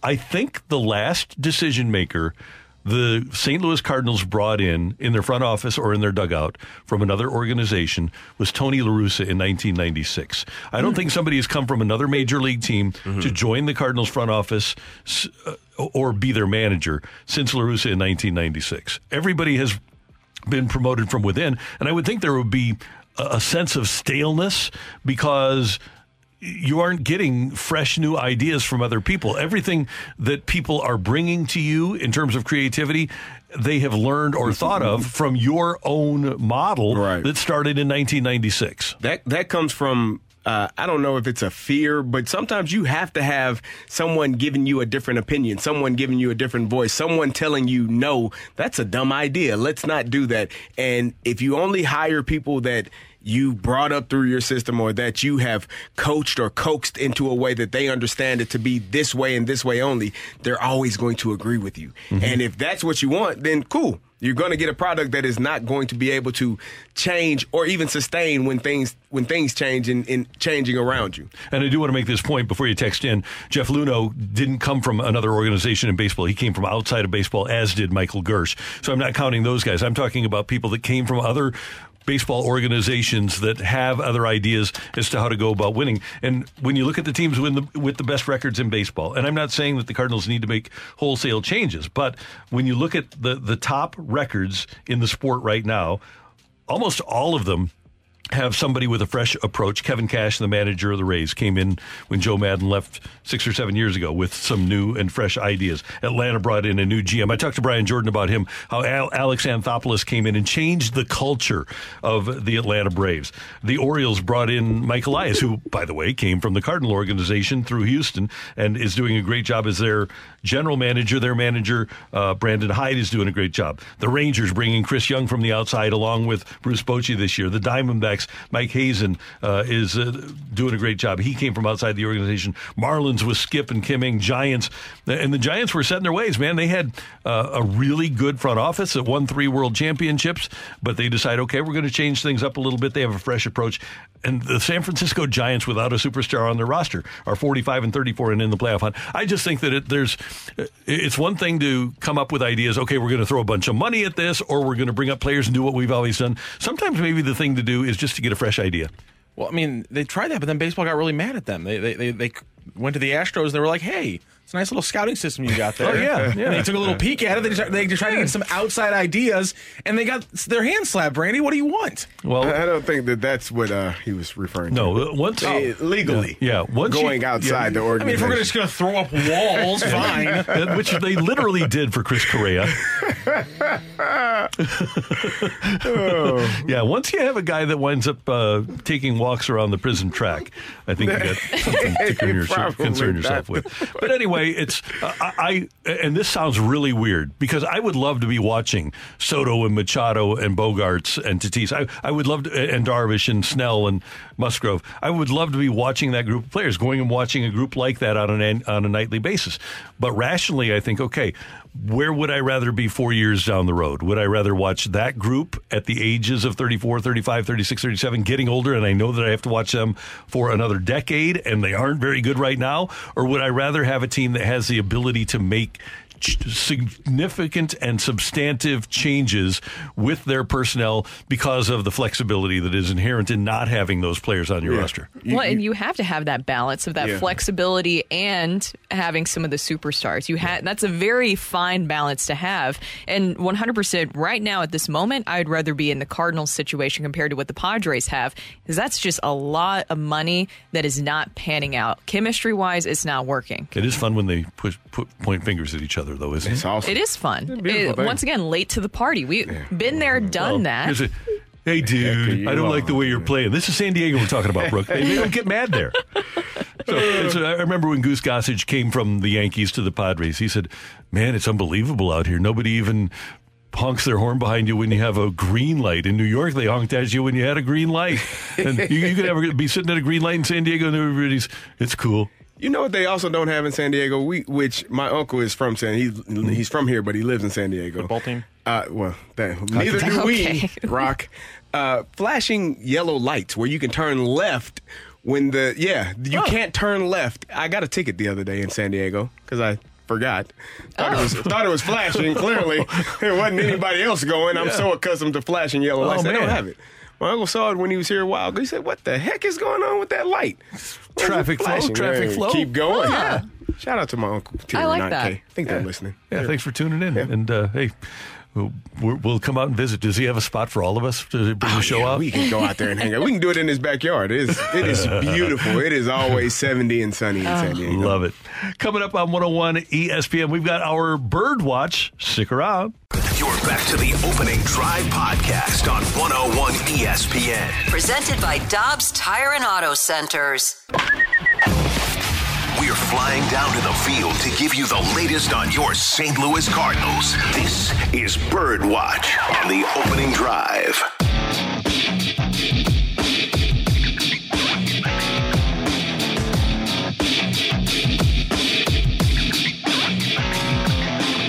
All right, it is time for our Bird Watch. We need a little bird sound here. Brooke. I have injury updates. Injury news. Breaking injury news coming out yesterday. When it comes to the card, are you looking for something, Rocky? We're looking for the breaking news. Oh, okay. Is it coming? Is it coming soon? Let's see if this is it. 101 ESPN breaking news alert. There we go. It's official now. Breaking news. We have some injury updates for you this morning when it comes to Jack Flaherty, Ryan Helsley, and Tyler O'Neill. All right, I'm done with that, with the news voice. I had to take it out of retirement at least once. Well done. Jack Flaherty, I picked these three just because I think they're the most pertinent to right now. But Jack Flaherty, the good news, it was right hip tightness that he was dealing with. He's given the green light to resume pitching, and he's going to start on Saturday. So that's good because we were worried about if this is something that should be more concerning. If he's on the injured list, that could really mess up things with this rotation. And you're wondering how that'll affect the trade deadline, which is coming up here soon. Ryan Helsley, he's on the 10 to 15-day IL. Helsley was hoping to get the okay from his doctor to resume baseball activities the week of June 26, but he anticipates his return still weeks away. He said the injury sustained on June 11th while playing catch before a game against the Reds was the same injury he suffered in 2018, and he's dealing with a right forearm strain. So that's something to watch for. It sounds like it's going to take a while still for him to come. What do you think? Maybe end of July? That's what I would. End of July, early August. Yeah. And then Tyler O'Neill, Bro Neal, update on him. All right, lower back strain. How long you had that? I was waiting for it. O'Neill has resumed baseball activities and hopes to go on a rehab assignment the week of July 3rd. He said, physically, I feel a lot better, just not having that everyday activity plan, after baseball activity and swinging, feeling good again. So, I feel like I'm in a really good spot right now. O'Neill has been on the injured list since May 5th. So when will we see him? August? Will he be a Cardinal? Full rehabs. Yeah. Yeah. So you can't trade him. We're going to trade for somebody with a bad back. Maybe you see him after the break. We'll maybe. See. We need another bird sound. I thought you were going to do it again. Just to. Oh, how long, Randy? How long has he had that back injury? About a week back. Oh, okay, let's check it. So, I want to talk about Paul DeJong. Sorry, Randy. What's his name? Hannes Wagner. Okay, yeah, him. He's had a hit in 9 of his last 10 games. He had a lull there earlier in the month where he was struggling, and last month as well. You put your hand up. Oh, no, I was just scratching my ear. It was itchy. I thought you had a question. Oh, no. And so, question. Is he the reincarnation? Is it true or false? Time will only tell. So the question that I have, the comment that I have is that with him playing as well as he has been playing, he is obviously great trade bait for another franchise. Which team would be willing to take on that contract? Which team is in need of a veteran leadership, a team that may be having a playoff push? Maybe you're looking at a team that has an opportunity or has a younger player at the position that may not be hitting as well or may not be doing as well. I looked at the New York Yankees as a team that could potentially add some depth to their roster. Now, what you would get back in return, I don't know. What you need is some pitching, but Paul DeJong more than likely won't be here at the trade deadline because of salary reasons going into next season and Mason Wynn coming up at some point this season or next season. Paul DeJong being traded, I think, is going to happen at the trade deadline. And there are going to be teams out there that need a shortstop. And as you mentioned, from a depth perspective, you just have to protect yourself if you don't have a great amount of depth. Yankees are a perfect example of a team that could use a guy like Paul DeJong. But I think there's a few teams out there that still could utilize his talents. I'm sure that Skip has an affinity for DeJong down in Miami, and they could utilize his talents. And I still think the Dodgers, even though they've gotten decent work out of their shortstop position, I actually think that Paul DeJong would be an upgrade over what they've had this year. So I would not be surprised if there is interest by more than one team in Paul DeJong at the deadline. And he has earned the right to, be traded, I guess, because he's performed so well, and he's going to have a couple of suitors that are looking for him. And as a player, you see the writing on the wall. I told you, I've had teammates who called me when they got the position that they played drafted in the first round. A guy got drafted in their position. Hey, it's been fun, buddy. Excuse me? Yeah, they just drafted my guy, my position. I won't be here much longer. That's how business go. Zach Stacy. It's how it is. It is what it is. Some people have texted in, too, about Mason Wynn. If he's ready or not, you have Tommy Edman still around. Yeah. You do. So it's not like Mason Wynn, even if he's ready or not, or even if you call him up here soon and you're still getting him acclimated to the role, there's still plenty of depth there where you feel comfortable with that, even if you move on from Paul DeJong. And if you want to keep Edman in center field and you're the Cardinals, you can say, you know what, we just want to take an extended look at Brendan Donovan at shortstop. Yeah, exactly. You have at it. And by the way, Miguel Rojas, the primary Dodgers shortstop this year, is hitting .230 with a .553 OPS, and that is eclipsed by a pretty significant margin, that OPS by Paul DeJong, who is also very good defensively. All right, guys, you might be thinking about it because Jordan Walker has that 16-game hitting streak. The all-time rookie record for a hitting streak, good luck, Jordan, is 34 games by Benito Santiago. In 1987, he came up from August 25th through October 2nd. Santiago, as a rookie, hit in 34 straight games for the Padres. So I'm rooting for you, Jordan Walker, but you're not even halfway there. if you add the hitting streak that they took him out of, that's true. There you go. Yeah. Who knows? But you know what? This is really impressive. What he's doing as a young player, and obviously a young player that they didn't think highly enough to keep up on the major league roster. That's not a criticism. That's a fact, right? If you send him down, you don't think. We know what that is. I don't think. Right? I don't think that's what. I think it was just the opposite. They thought so highly of him that they wanted an extra year. Well, they got it. Going to they got ruin it. the future. But Kerry, I'm trusting what they say. They say there was no service time manipulation, so I'm just trusting. I'm trusting them. They said no, this had nothing to do with service time. It had to do with performance. And so, if they didn't think highly enough of him, during the time he was here, well, maybe they just misjudged another young player. Fudged some comments just No a way. little bit. Yeah. No way. That is your Birdwatch here on 101 ESPN. Coming up, is it Nick that's back? Oh, New Nick is back for a second day of the fight here on 101 ESPN.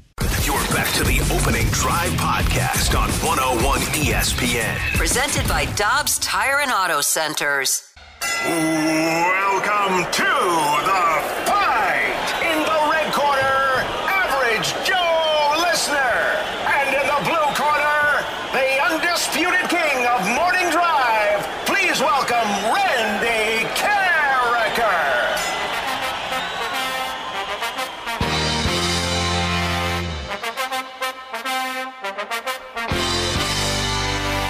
Welcome back to the Opening Drive. I'm Kerry Davis, joined by Brooke Grimsley, and it is time for the fight. And our fighter for a second day in a row is Nick. New Nick, other Nick. Nick, how you doing? I'm good. How are you guys? Were you excited about your win yesterday? Oh yeah, pretty thrilled. It was great. I've been on one other time, and I tied Randy and lost in the tiebreaker, so I was happy to get a win this time. Let's see if you can get another one today and leave Randy fuming, because that makes my day. I'll see what I can do. Happy birthday to John Elway. Which Major League Baseball team drafted Elway and had high hopes for him as a starting outfielder? Was it the Boston Red Sox, the Los Angeles Dodgers, or the New York Yankees? Let's go Dodgers. I don't know. Last night, Ohtani had another insane game, striking out 10 and hitting 2 home runs. Who was the last National League pitcher to pull off that feat? Zach Greinke, Madison Bumgarner, or Bartolo Colon? Let's go with Bumgarner. Victor Wembanyama is overwhelmingly favorite for the NBA's Rookie of the Year. Who was the first non-American-born player to win NBA's Rookie of the Year? Is it Patrick Ewing, Hakeem Olajuwon, or Michael Thompson? Hakeem. Which Hall of Famer pitching for the Cubs gave up the last regular season home run that Roberto Clemente hit? Is it Wilbur Wood, Gossage, or Gossage? I'm sorry. I knew that beforehand. I don't know why I said that. I know. Ferguson Jenkins. I have no idea. Let's the second one. All right, we will double check the score and we will bring in Randy Carricker. Cameras now. Nick, how you feeling? That was horrible. I don't think I got any of those correct, so we'll see. Hey, well, we'll see fine. what Randy. There was a time a couple of weeks ago he got 0 correct. Yeah, he did. Yeah, So, you're right. You know, if you don't feel good, Randy, well, he feels great. He's got his Diet Dr. Pepper and his Propel. Oh, but his headphones broke again. I'm rattled. He's rattled. He's dealing with some Technical adversity issues. right now, Nick. He's trying to get Can it I together. handle adversity? That's the question. That's the question. Randy, say hello to Nick again. Nick, good morning. How you doing? I'm good. How are you? I'm doing well. Let me turn these up. There we go. Okay, that's better. Are you good to go? I guess so. You got some adversity going, Randy. Yep. All right, here we go. Okay. Happy birthday to John Elway. Which Major League Baseball team drafted Elway and had high hopes for him as a starting outfielder? That would be the New York Yankees. George Steinbrenner thought he had him when the Baltimore Colts drafted him, and he said he wasn't going to the Baltimore Colts. And obviously, he wound up getting traded to the Denver Broncos on the night that I started my career in radio. But it was the New York Yankees that really wanted John Elway to be one of their outfielders. He was a pretty good baseball player, too, at Stanford. Last night, Ohtani had another insane game, striking out 10 and hitting 2 home runs. Who was the last National League pitcher to pull off that feat? Can you repeat what the 2 home runs and Striking out 10. striking out 10?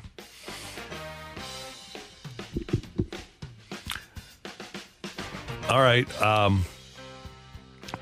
It seems like we've kind of been a Giants family for a long time, and it seems like Madison Bumgarner did this like on a regular basis, especially against Kershaw. For whatever reason, he hit the daylights out of Clayton Kershaw. So I will go with Mad Bum. Victor Wembanyama is an overwhelmingly favorite to win the NBA's Rookie of the Year. Who was the first non-American-born player to win the NBA's Rookie of the Year? I'll do the lifeline here, CD. Patrick Ewing, Hakeem Olajuwon, Michael Thompson.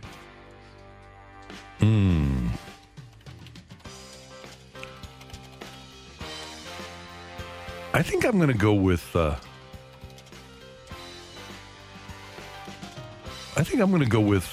Patrick Ewing. He was born in Jamaica. I don't know if Hakeem won Rookie of the Year. Didn't Jordan win Rookie of the Year? I don't know, Randy. Did he? I don't know. I'll go with Patrick Ewing. Jordan won every award, Randy. Come on. Okay. I'll go with Patrick Ewing. I think he was from Jamaica, man. Which Hall of Famer pitching for the Cubs gave up the last regular season home run that Roberto Clemente hit? Hall of Fame pitcher, 1970, 71. I will go, because the only one I can think of would be Ferguson Jenkins. I will go with Ferguson Jenkins at that time frame. We have a winner in today's fight. Do we have an absolutely crucial Thursday fight coming up? Did new Nick, right Nick, wrong Nick, second Nick, did he push Randy to a Hall of Fame shot on Thursday, or does Megamind come in for the win? Ring that bell. The winner and still champion of the fight, Randy Carricker. The fight is presented by Golf Discount of St. Louis, with the most experienced club fitters in town. Why shop anywhere else? Just win, baby. I'm sorry, Nick. Randy did in fact do that. He did just win. He beat you 3-0 today.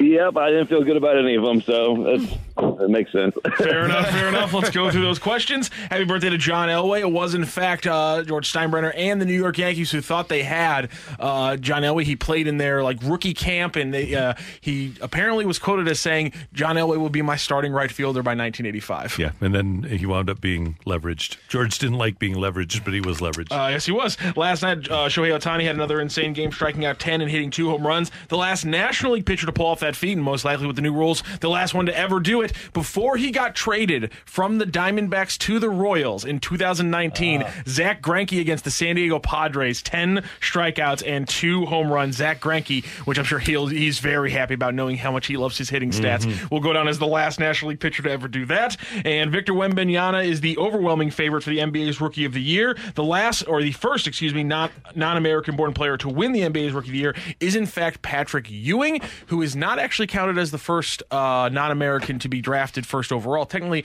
Michael Thompson from the Bahamas is technically the first non-American born player to be drafted first overall in the NBA draft, which I never would have guessed. And which Hall of Famer pitching for the Cubs gave up the last regular season home run that Roberto Clemente ever hit? It was, in fact, September of 1972. Ferguson Jenkins led up that homer to Roberto Clemente. A 3-0 win for Randy Carricker. Nick, thank you so much for joining the show and joining the fight the past 2 days.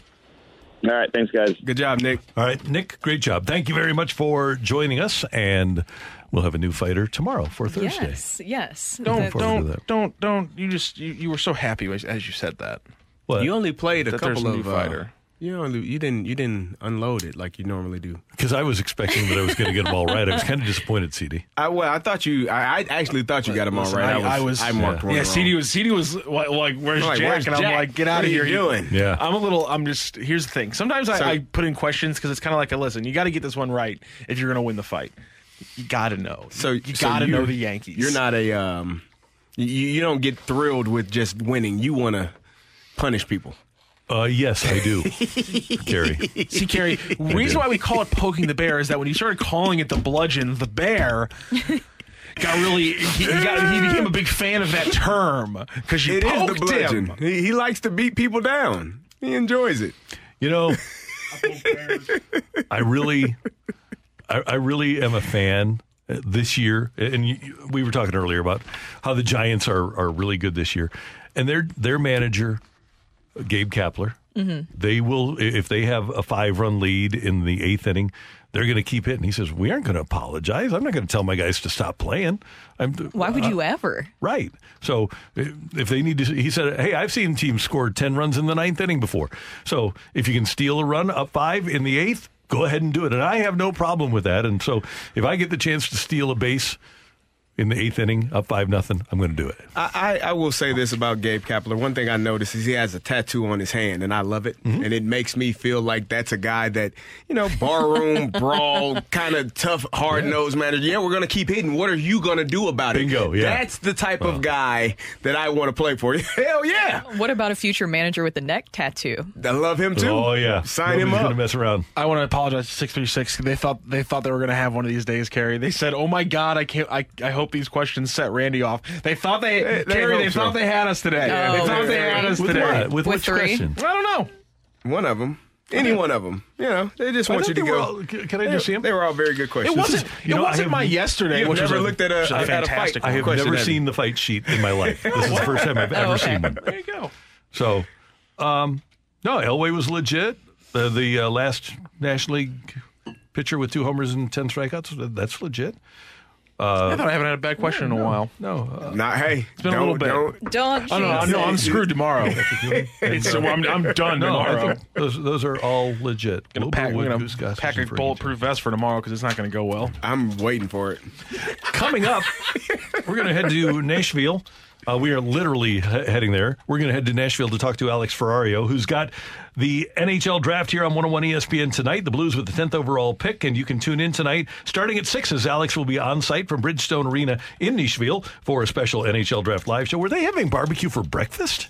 I hope so. That's what I texted Alex, and he hasn't said anything back. That makes it okay. Okay, yeah, I kind of respect that. At 7 a.m. Yeah, so special guests, they'll cover everything that's happening at this year's NHL draft, including the Blues trade. Doug Armstrong is going to talk to the media later this morning. That is tonight. Alex Ferrario live from Nashville starting at 6 on 101 ESPN with the NHL draft.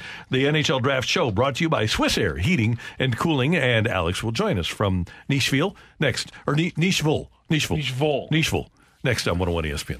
You're back to the Opening Drive podcast on 101 ESPN. Presented by Dobbs Tire and Auto Centers.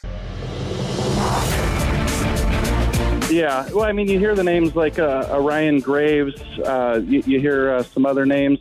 I think that those are possibilities, but again, I go back to moving some salary. And if you can't move the salary, then you can't bring these guys in free agency. And, some of these guys in free agency, aren't too flashy, probably aren't going to cost that much money, but then you're starting to talk about 7, 8 guys on one-way contracts if you're trying to bring somebody in. So to me, if the Blues are going to do anything to this defense, if they're going to bring in any defenseman in trades or free agency, it's going to have to coincide with one of these guys leaving. That is our Blues insider from The Athletic, Jeremy Rutherford. Yesterday, I'm BK and Ferrario here on 101 ESPN. Right now, you're tuned to the Opening Drive with Brooke Grimsley, Kerry Davis, and Randy Carricker. And we head to Nashville, where Alex Ferrario will be at the helm of the NHL draft coverage for 101 ESPN tonight. There's a press conference this morning at about 10 o'clock. Doug Armstrong is going to be talking to the media ahead of the draft about the Kevin Hayes trade. Alex, first of all, thanks for joining us. And we were wondering, did you guys have barbecue for breakfast? No barbecue for breakfast. We did my patented Dunkin' Donuts for breakfast. Like that. Okay, good. I was hoping it was barbecue for breakfast. What about Nashville hot chicken? Have you explored that yet?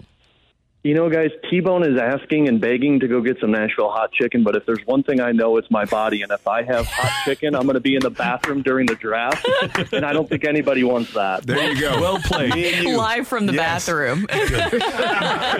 Yeah. I don't think Swiss Air Heating and Cooling is going to appreciate when the Blues select 10th overall, and I'm in the bathroom crying over at Nashville hot chicken. Yeah. So we heard JR lunch and dinner. There you go. There you go. We heard JR talking about how the Blues would have to move salary. What are you hearing? Any chance that the Blues would be able to move salary, either to trade for a defenseman like they tried to get Sanheim, or to open up cap space so that they could sign a guy like Graves or another defenseman? So all is pretty quiet right now in terms of the Blues connection, in terms of looking to add a defenseman or move a defenseman out. But to me, that signifies something's going to happen. I mean, from what we understand, this Philadelphia thing, it was pretty quiet for about a week until we found out on Saturday that there was potentially a deal going on, which goes to show you Army keeps it under wraps pretty well.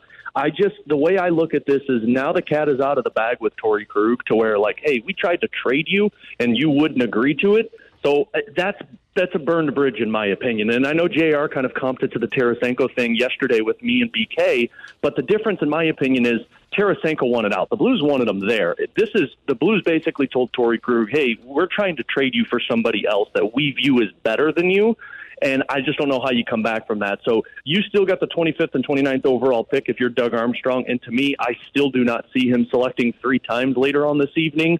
So I believe that there's going to be some type of move between now and the start of free agency for the Blues trying to ship out a defenseman and bring something in. And so with that, too, I know a lot of people, the deal has fallen through with getting Sanheim as well and bringing in Kevin Hayes. It still seems like Doug Armstrong was able to come away with a lot where you're getting basically, it feels like almost a free player with this. And then you have that 6th round that's going away for 2024. What are your thoughts on that trade with Kevin Hayes and what he brings? We talked about earlier kind of the concerns about the defensive commitment, but what else do you think stands out about him as a player? Well, first of all, I mean, complete bank robbery once again by Doug Armstrong. I mean, you got him for $3.5, maybe less $1 million for the next 3 years. And look, I understand he's 31 years old and he's older in people's minds. But to me, that's a 10-year veteran who has been to the Stanley Cup playoffs multiple times. He has had success in the playoffs multiple times. So you're adding the one thing that Doug Armstrong has talked a lot about that this team has lacked, maturity. So you just added a veteran that from everything we've heard and read, Kevin Hayes is loved by his teammates in locker rooms, and we're going to find that out. We're going to talk with him about 10 a.m., I believe, here in Nashville. So I'm looking forward to seeing that. But in terms of what you're acquiring in him, Brooke, you're, first of all, acquiring an offensive big body. Like, I went back and watched the video last night, and Kevin Hayes must have joked with Jeremy Rutherford in his article on The Athletic that Blues fans should thank him because, you know, the goal that he missed in the playoffs of Game 5 where it was a deflection that went off the post and wide on Binnington. That's who he is, a power forward, a net front presence. But on top of that, you got a face-off man. Now, he may not be Ryan O'Reilly in terms of a Selke Trophy candidate, in terms of one of the best defensive forwards, but he is at least responsible in his own zone. We talked with Anthony Sanfilippo, who's a beat writer for the Philadelphia Flyers, and said, look, he's going to make mistakes on the ice, but the way I look at this is you're getting a 6'1", 31-year-old, 10-year veteran who's been a 20-goal scorer in the NHL for $3.5 million for the next 3 years. To me, you traded a late 6th-round pick next year for that. That's a win in Doug Armstrong's book once again. Alex, do you have any idea of what the Blues are going to do in this draft, which direction they are thinking of going? Kerry, I am so glad you asked that because I have been I have been working diligently on my Ferrari 05 list that I'm going to unveil later on today. Okay. There's a couple of forwards that I really like that I hope drop to St. Louis. Dalibor Dvorsky, he's a big centerman who in a lot of people's eyes could be competing in the NHL this season. I love the idea of him. I've been on the Ryan Leonard train for a really long time. This is a forward who, in terms of work ethic, has been compared to Matthew Tkachuk.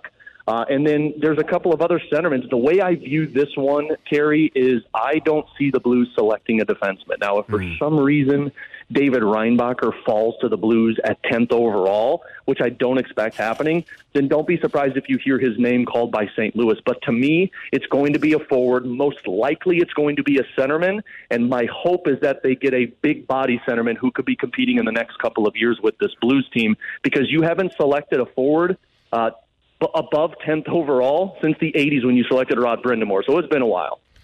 Hey, I want to circle back to Travis Sanheim, and he's got a cap hit, an annual cap hit of $6.25. The Blues have almost $4 million left.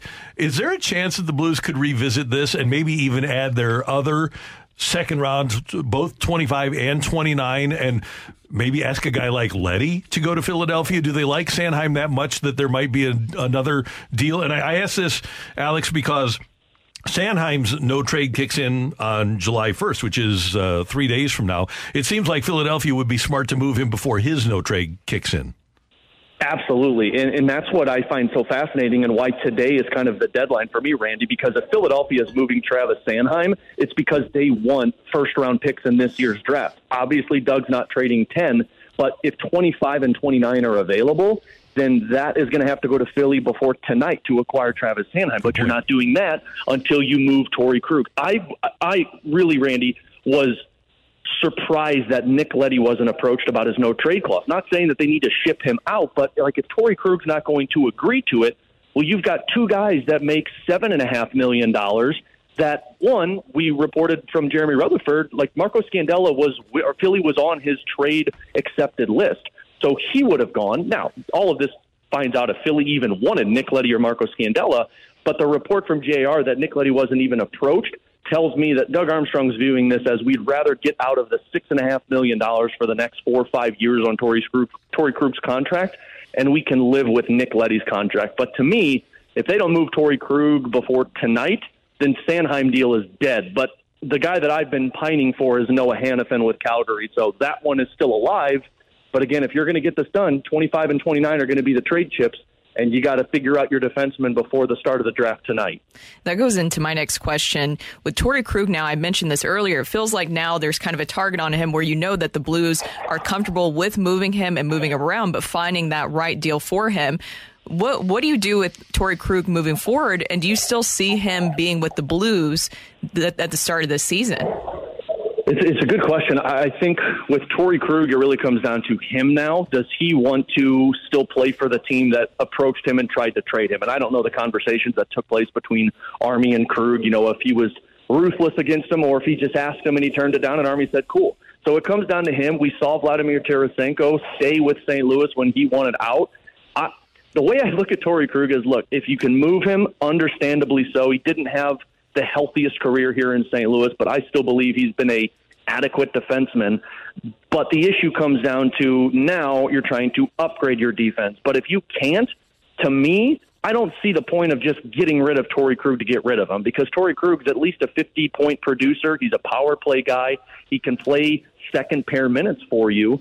So he still makes sense for this team if you're going to be competitive this upcoming season. The only way you're moving on from Torrey Krug is if you're getting a better defenseman in return. And if they don't, I can absolutely see Doug Armstrong looking at Torrey and saying, hey, we want you here. And look, Army and Torrey is very different than Craig Berube in the locker room and Torrey. Absolutely. Alex Ferrario, have a great time in Nashville. We know you'll do great work starting at 6 o'clock tonight with the NHL draft. And just let Tanner handle the Nashville hot chicken. You don't need to eat any. I just want to get the report of what he looks like after he has it. Oh, don't worry. I'm going to find a way to add as much hot sauce to Tanner's food the rest of the day as possible. So I'll send updated pictures throughout it. But guys, I'm just going to stick with the barbecue and see if we can just focus on that the rest of the day. Have a great time, and we'll be tuned in. We know you'll do great work. Thank you, Alex. Awesome. Thank you, guys. Alex Ferrario from BK and Ferrario down at the NHL Draft in Nashville. And tonight, 6 o'clock, 101 ESPN, the NHL Draft. Coming up, it is time for our Rush Hour Reset. We'll revisit your Redbirds 4-2 win over Houston next on 101 ESPN. You're back to the Opening Drive podcast on 101 ESPN. Presented by Dobbs Tire and Auto Centers. It's time to recap the biggest sports stories of the day on the Opening Drive with a Rush Hour Reset. Brought to you by Clubhouse Turf, your exclusive partner of Celebrity Greens. We're redefining private golf.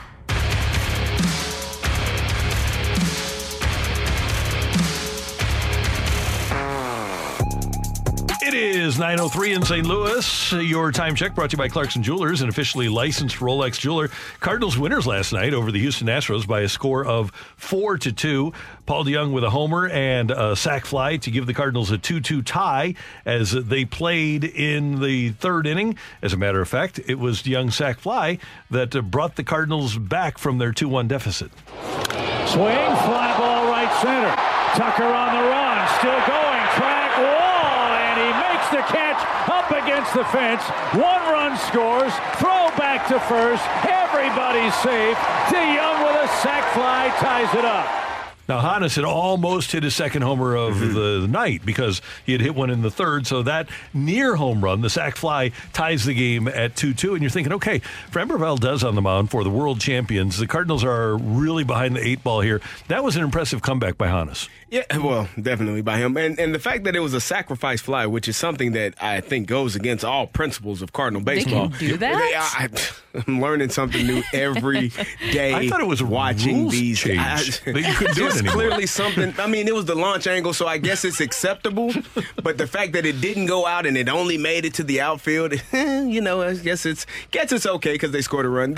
Those are the important things that have to take place in baseball. Mm-hmm. Sacrifice fly, hitting the ball to the right side, getting the runner over to third. Those things help you win games. They don't help you get big contracts. Nope. They don't help you with your analytics and your stats, and it doesn't build a case for why you should do it more, but it actually helps you win games, which I don't know, Randy. I don't know, Brooke. I would rather win I like winning. than lose. I like winning. Just Scoring me. in different ways. That's possible. Also, just a side note with Paul DeJong, he is one of the best mistake hitters. Like, he makes pitchers pay if you make a mistake, which sounds simple, but not every hitter capitalizes off that, and he was able to showcase that. So he has the Cardinals at 2-2. We go to the fifth inning, and the big boys take over. Goldie aboard for Nolan Arenado. Smoke to right center. That ball is well hit. Tucker on the run, not going to get it. That's going to bounce high off the fence. They're going to wave Goldie. Here he comes, throw to the plate. Off target. Ball gets away. Arenado to third, and the Cardinals take the lead. Arenado would score on a wild pitch. The Cardinals would lead 4-2. The call from our buddy Chip Carey on Bally Sports, and the Cardinals win it 4-2 behind a great starting performance from Jordan Montgomery. He swings and misses, and Montgomery has his first strikeout. The 0-2 pitch. He is caught on and missed. Back-to-back strikeouts for Montgomery. And the pitch. He is caught on and missed. That is strikeout number 4 for Montgomery. Swing and a miss. Montgomery heats up McCormick. He has his 5th strikeout. And 2 men are retired. Struck him out of the outside corner.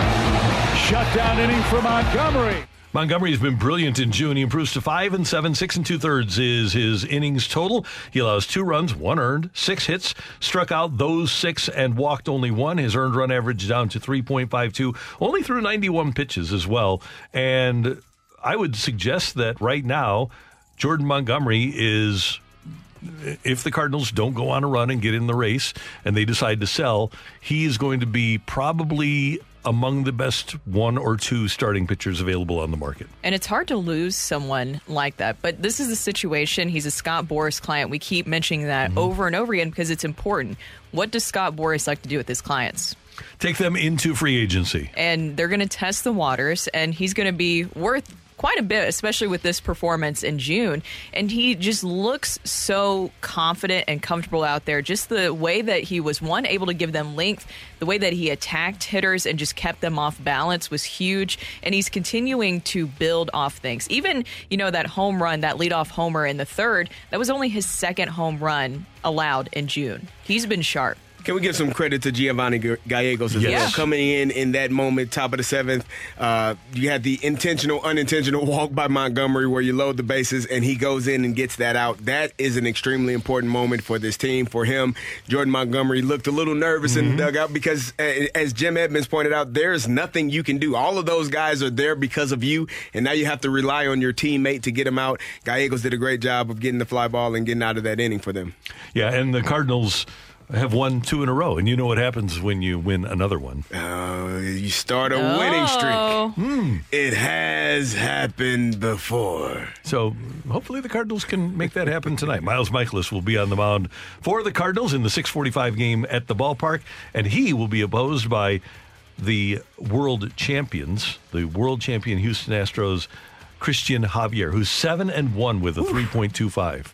Get to him early, please. Yeah, no doubt about it. They were able to get to Valdez. Yeah, so. right. And Brooke, you mentioned Monty's June. He's won 3 straight decisions. He's gone from 2-7 to 5-7 now, and he's 3-1 with a 1.71 this month. 31 2/3 innings pitched. He has struck out 30, nearly a batter per inning, and he has walked only 6. So he's been really, really good, and good for the Cardinals to have him rolling. Can I read this text from the 636? Because I think a lot of people feel this way. I don't really know why. And despite a wealth of evidence to the contrary, I am not ready to bury this team yet. Because they do things like yesterday, where they give you that glimmer of hope, and Sunday as well, where they give you that glimmer of hope. That's a lot of evidence, though. They can. That tells you they should be underground. Here's the thing. They've got good, they've got good players, right? We can all agree that they've got good players, but they just have not been a good team. And that's happening a lot. The Mets have a lot of good players. The Padres have a lot of good players. The Phillies, and granted, they've had some injuries. They lost Hoskins. They played much of the season without Bryce Harper. But the Phillies have good players and have not played particularly well. And teams that you say, well, who is on the Arizona Diamondbacks? Who's on the Miami Marlins? And those teams are playing good, winning baseball. If it wasn't for that pesky World Baseball Classic, we wouldn't even be in this situation. Yeah, right. Darn it. Okay, so let me toss out a hypothetical for you guys, okay? Report yesterday that Max Scherzer would waive his no-trade clause. Yes. Cardinals get on a roll, and at the deadline, the week before the deadline, they're within 4. Yes. Scherzer's under contract for next year. He has an opt-out, but he's also under contract for $43 million. Are you still saying yes? Yes. Okay. Saying yes to Max Scherzer? Yes. How old is he? I don't care. 47, 48. 38 years old. They're only 38. Oh, he's living. He's on the right side. Yes, and yes again. Is that young now? Oh, yeah. Well, and here's what I was Doesn't thinking. he not like the Cardinals, or am I just imagining that? He would. He's from here. Right? If the He's Cardinals from here, have- but there was some Yeah. tensions Yeah. with the past. And there's nobody here left for him in terms of family. His parents have moved to Florida, and there isn't really family for him to come back to. But he did grow up a Cardinal fan. And I would think if he had a chance to make the playoffs with the Cardinals, he knows what it's like. He went to postseason games as a kid with the Cardinals. I would think that would be something that would raise some goosebumps for a guy like Scherzer. For $43 million, I'll get out there and pitch a little bit. Yeah. I don't know what my stuff gonna look like. And I'm in here warming it up a little bit. And trying to. You're even older than 30. Yeah, I'm 42. Yeah. So I would be intrigued also, even though he has, because of injury, he hasn't been what he's been in the past. His underlying numbers, as they call them, they're not really underlying, but his averages per inning are still really good this year. He is Max Scherzer. So I would be intrigued by something like that if the Cardinals are in buy mode rather than sell mode. And then you think about having a big three in starting a playoff series. If you could go Scherzer, Montgomery, Michaelis, then all of a sudden you're feeling pretty good about yourself. Feeling really good about yourself. Feel a little bit better, I guess. I don't think. Are you saying to a long-term solution? You're going to keep him for next year? I would keep him for next year because I don't have Waino anymore. Don't worry about next year. Let's see if. But he's this is the optimism that the 636 was talking about. Yeah, right? Despite a wealth of evidence to the contrary, we're still holding out hope. I think that maybe it's something younger would, and you're But you take looking what at you the can future. get. If you're trying to take a shot this year, trying to assuage the concerns of people like Arenado and Goldschmidt, trying to win in Waino's last year. I mean, the Mets don't need a shortstop. They have a shortstop, but they need stuff. They still need stuff. As a matter of fact, they could use a system. You think they need an outfielder? We could probably take care of that for them. Yeah, We have those. Yeah, we do. There's no doubt about that. That is your Rush Hour Reset here on 101 ESPN. Coming up, we've got rock and roll, and then at the bottom of the hour, it's Wednesdays with Waino with Brooke, Carrie, and Randy on 101 ESPN. You're back to the Opening Drive podcast on 101 ESPN. Presented by Dobbs Tire and Auto Centers.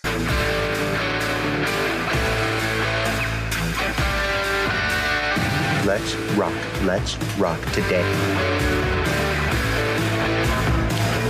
Wednesdays with Waino at the bottom of the hour, but right now it is time for rock and roll.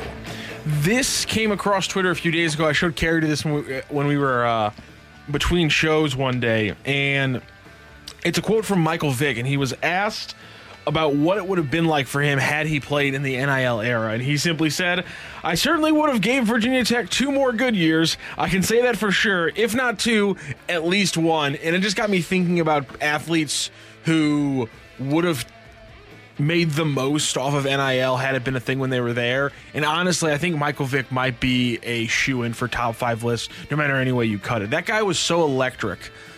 I didn't even really watch college football as a St. Louis kid whose parents didn't have their teams, but I knew who Michael Vick was because every single time I turned on any highlight reel, he was doing something I'd never seen an athlete do before. What about Vince Young? I think about Vince Young and what he would have been able to with NIL. Oh my God! You talk about the built-in. Hold on, Carrie, just let her it's Texas. It's not Virginia Tech. I mean, come on. I'm just saying, don't fret. they didn't have NIL, but they Reggie Bush.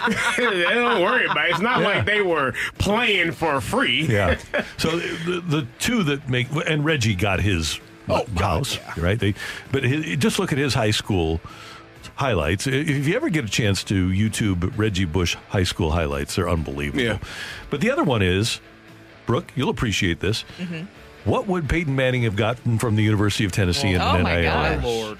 Yeah. There's a lot of it. Johnny Manziel is one that comes to mind because Johnny football was JFF. Tim Tebow. Someone just texted in. What would the battle have been like? The outward recruiting battle, have Twitter, NIL, all of that. Early in Peyton Manning, when obviously you had Archie being the Ole Miss guy and Peyton being pulled to Tennessee because of his coaches. I wonder how that would have been covered and everything. That would have been wild. Apparently, Tennessee is kind of like the Dodgers. They might have a budget, but they don't know what it is yet. Oh, don't you? Look, people couldn't see what Rockio just did. Yeah. I know what you're doing there. You're talking about dropping off the bags. Yeah. Was it the McDonald's? Yeah, McDonald's Tennessee bag? never did that. Oh, yeah. I don't know what you're talking about. Cam would have gotten a lot of money because Cam did already. Yes. Did you all ever heard the story about Lindell White, Reggie Bush's teammate, about when he moved into an apartment, there was a bag of money just there? He said it was just a bag of money there. Yeah, it was he literally moved into an apartment. How much? On the counter, he said it was 75. I think it was 75K. It was 75K just in cash. Nobody warned him about that. Just a bag. It was there for him. It was just left there. He said he got the key for his apartment at USC. He keyed in. He opened the door, and already on the front counter was just 75K. That's good. It's in there. So it's always been going. I think we all know it's always been going on, just more behind the scenes. But the fun thing is that when you put it in front of the scenes, especially in the late '90s, I mean, just the straightaway sponsorship, the amount of commercials that Michael Vick would have been in front of every day in front of kids, it would have been astronomical. And we're just talking about football, but I mean. I just can't imagine some of the UNC and Duke guys across the 90s and stuff that would have absolutely just made bank back then. Who was remember the forward that transferred before the transfer portal transferred from Michigan to Mizzou? White? Was it? I don't remember. From Michigan to Mizzou? Yeah, I don't remember his name. I don't know. Jahidi? No, Jahidi. He was SLU. Went to. Yeah, I think it was. So I don't remember who it was, but. Apparently, one of the assistant coaches, right at the beginning of the school year, just goes by their dorm. He and his roommate may or may not live in St. Louis. Said, "Hey, you guys good?" Yeah, we're good. But the assistant coach is walking out the door, and the transfer says, "Hey, but what about my money?" You all forgot something. Yeah. We got a couple texts here, seeing people saying Tim Tebow, Barry Sanders, Brian Bosworth. Here's the thing. Barry Sanders only got 2 D1 scholarship offers. One was from Wichita State, and one was from Oklahoma State, and he didn't want to stay home in Wichita. Wow. Marshall Faulk only got 1 scholarship offer to play running back. Yeah, that was San Diego State. Everyone else wanted him to play defensive back. Yeah. Wasn't there a guy who also became a Hall of Famer already on the Oklahoma State roster? Was that Thurman Thomas. Yeah, Thurman there was there before him, wasn't he? So not only is it Wichita State and Oklahoma State, he has Thurman Thomas ahead of him on the depth chart. Amazing. And he still rolls with Oklahoma State and becomes who he is. Yeah, pretty amazing. Randy Moss, here's my thing. That would have been an interesting case because it's Marshall. No, but at the same time, Florida State, exactly, Notre Dame, and then you got put out. And first of all, does he get put out? And you could not get kicked off Florida State at that point. You had to be really trying to get put out. What are you doing? You're trying to get kicked out of school. It's one thing to get kicked off of Notre Dame, right? You go to Florida State and get kicked off under Bobby Bowden. I mean, you've done something. You're doing way too much. Is what you're doing. Did you guys know? Did I tell you that in that 1998 draft, because of the Lawrence Phillips experience, Vermeil took Randy Moss completely off their board? Really? Because of what had happened with Lawrence, and they just felt like they had to have people that were more trustworthy. This is another one. Could you have a Yeah, Moss went like 23, right? Yeah, he went late. A lot of teams did that. Yeah. Somebody texted in Jim McMahon. Again, I have to throw out, how much does the school hold him back? You got some guys. He's got personality. He gets a sunglasses endorsement probably. No, that's all right. I think if you just go back and everything is equal in terms of finances, I think the two that we listed off the top, I think you with Michael Vick and then Peyton Manning probably would have, and I think Reggie Bush was in that realm too. Yeah. I think those three for football probably would have been the guys Vince that drew the Young most. as well. Yeah, Vince right. Young. Yeah. I'm trying Texas to think. legend. It's just there were some superstar athletes that just were amazing and awesome to watch. Yeah, and it's hard in football. You think about a guy like Young. He took that team on his back. Yeah. Yes. Vince Young beat USC. Yeah. Yes. Right? Mm-hmm. And so, and Vic did that. I mean, what Virginia Tech is playing for a national championship? Right? That's hard to do.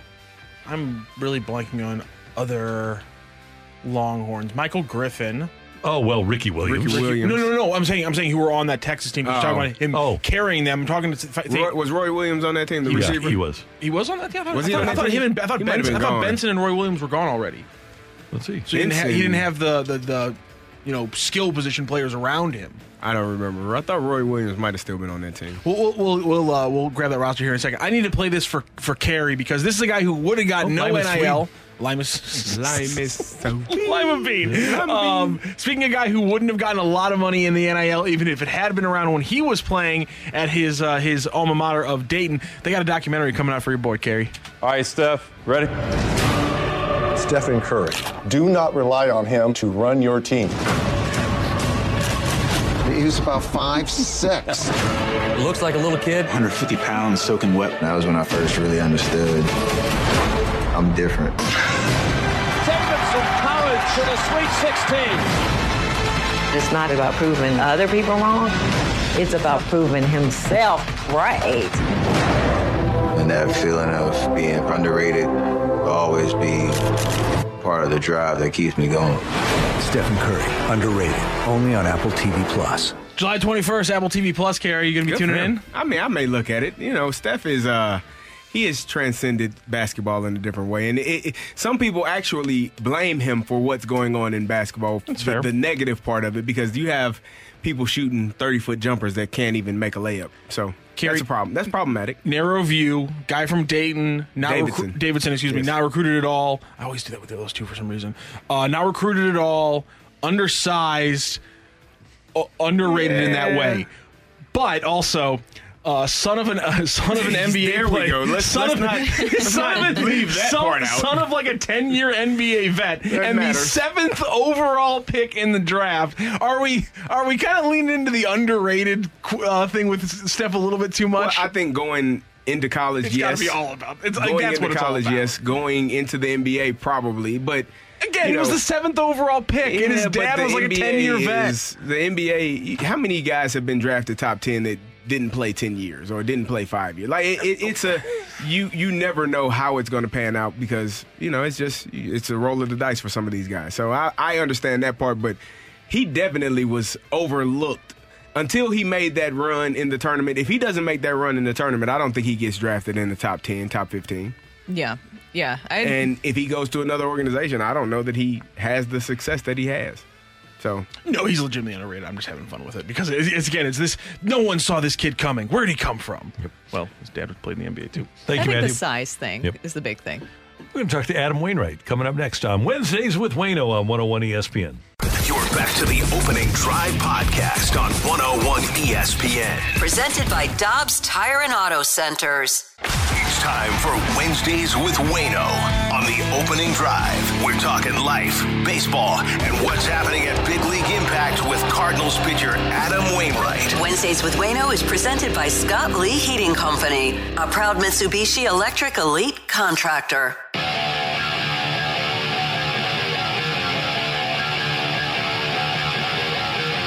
Brooke Crimsley, Super Bowl champ Carey Davis, Randy Carricker, and we welcome to 101 ESPN via the Celebrity Line, Adam Wainwright, who joins us as he does every Wednesday. Morning, Wayno. How you doing? Good morning, guys. What's going on?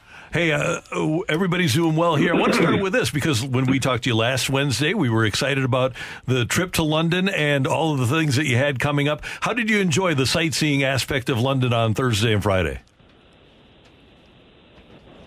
It's good to get out. I've never been over there, so it was good to get out, see some things that, I'd only seen in books before. And I told somebody I hadn't seen anything since, except in encyclopedias, and they were like, what's encyclopedias? That's how young our teammates are,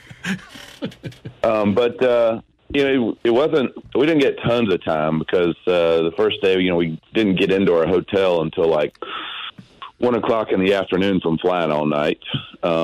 And took a little nap, and then we had a boat ride that afternoon. Some people got out and went sightseeing. I should have done that because napping kind of messed my sleep schedule up. But the next day I had to do a double-decker boat or a double-decker bus tour for MLB for about an hour or two, and then we had a workout, and then we had a gala at night. So, those 2 days were kind of covered up. I got out and did some sightseeing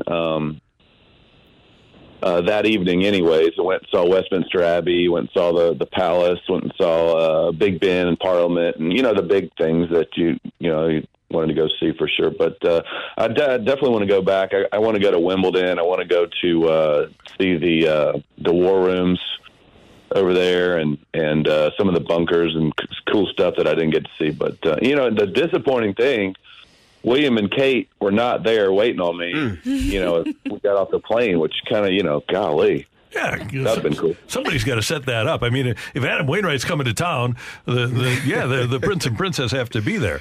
No doubt about it. I mean, nobody told them or what? Come on. Really. The other thing, Adam, we had a great time, and your supporters of Big League Impact had a great time over at Patios. So thanks for having us be the MCs for that event. There were a lot of people there. The outcome of the game wasn't what we wanted, but we did have a good time, and we were able to raise a lot of money for Big League Impact. So thank you very much for allowing us to be a part of it. Well, thanks for doing it. Sorry I didn't perform well, but I did hear that everybody had a good time, and we always appreciate the support from y'all and from other of our other supporters that showed up. And it seemed like everybody said there was some good games going on, some food and good fellowship and hangout time. So I know a group of our clubhouse guys went too. So they said they had a blast. So, Adam, appreciate you doing it, Randy, and the rest of the team. I know y'all did a great job. Well, we had a great time. Adam, we know as professional athletes, there are two sides to the coin. You get the adoration and the adulation, but then at times there comes a disrespect and maybe some demeaning people. And over the weekend, you shut down your social media. Was that just a way of you refocusing and kind of removing the negativity? Yeah, it was. I mean, so here's the thing. If I'm going to get out of this hole and help this team win more games, I need 100% commitment. I've got to be 100% committed to the idea that I'm going to be great, and that's what I've always done. That's what I need. That's what it takes for me to get out. Right. I can't do that if I have hundreds and hundreds of hate mail coming my way, and I'm reading them. That's just and I try not to read them. You don't want to, but people will keep adding me so that I do see it. Mm-hmm. They've taken cheap shots too, man. Like I've never done anything in the city before. And I know, the sad thing is I know that the vast majority of followers on there are really nice people. And the vast majority of our fans are unbelievable people and just devoted fans of the sport and fans of me, actually, that just have they let me know over the last couple of days that I'm not the one that those other people described. I'm loved, and and I appreciate that. But it was, and people, I also got a lot of messages afterwards saying, "Oh gosh, I hope you're not depressed." And I appreciate the thought and the sentiment, but I'm not as fragile as that. I'm okay. I'm not. I don't have one foot out the window. I'm good.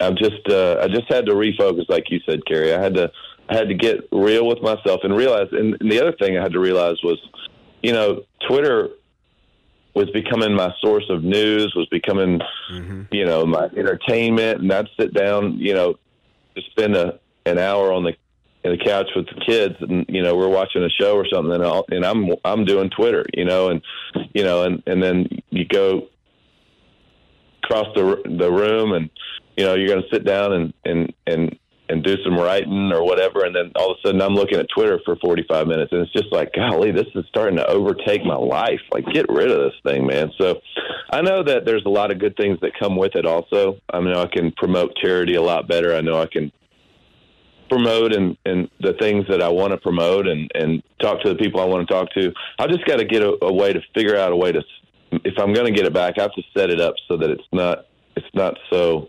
so I don't even have the ability to see some of the things coming in would be good because, there's just some mean people out there, dude. You got to do like the Kembe Mutombo and have a block party.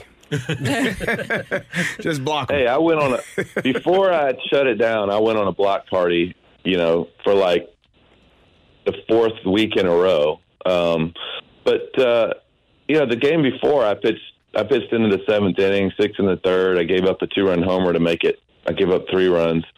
And I still got, hundreds of messages saying, like, you're a disaster, like, you're a waste of space. I'm like, good Lord, man, what in the world is wrong with these people? So, and we won, and we won the game. So, like, I don't know. There's just nothing sometimes you can't please anyone. But I also know that that's not everyone. It's just the loud people that you hear that are obnoxious. And, some of those people never even played a game of baseball in their life, so they don't even know. But there's so many people that are devoted, wonderful fans that I definitely don't want to take something away from them if they're enjoying it. But I just had to reset, man. It's just we're people too. It was just overtaking some parts of my life. I started to believe in what people were saying, and I can't get better if I'm believing what those people are saying. Well, Wayno, and we have been talking about that the past couple of days of course, if you're a professional athlete, you are mentally strong, really getting this point. And you mentioned there, it's not about being fragile, but now with social media, there's good and bad with it, where you have more accessibility with fans. You're able to get out more messages with big league impact. But also, what do you hear from other athletes as well about kind of the bad part of social media that we're starting to see, where you have those people who are angry and hateful have more access to you? Well, I mean, pretty much anytime you see somebody get in trouble or, make a fool out of themselves nowadays, they did something on social media that they probably wish they hadn't.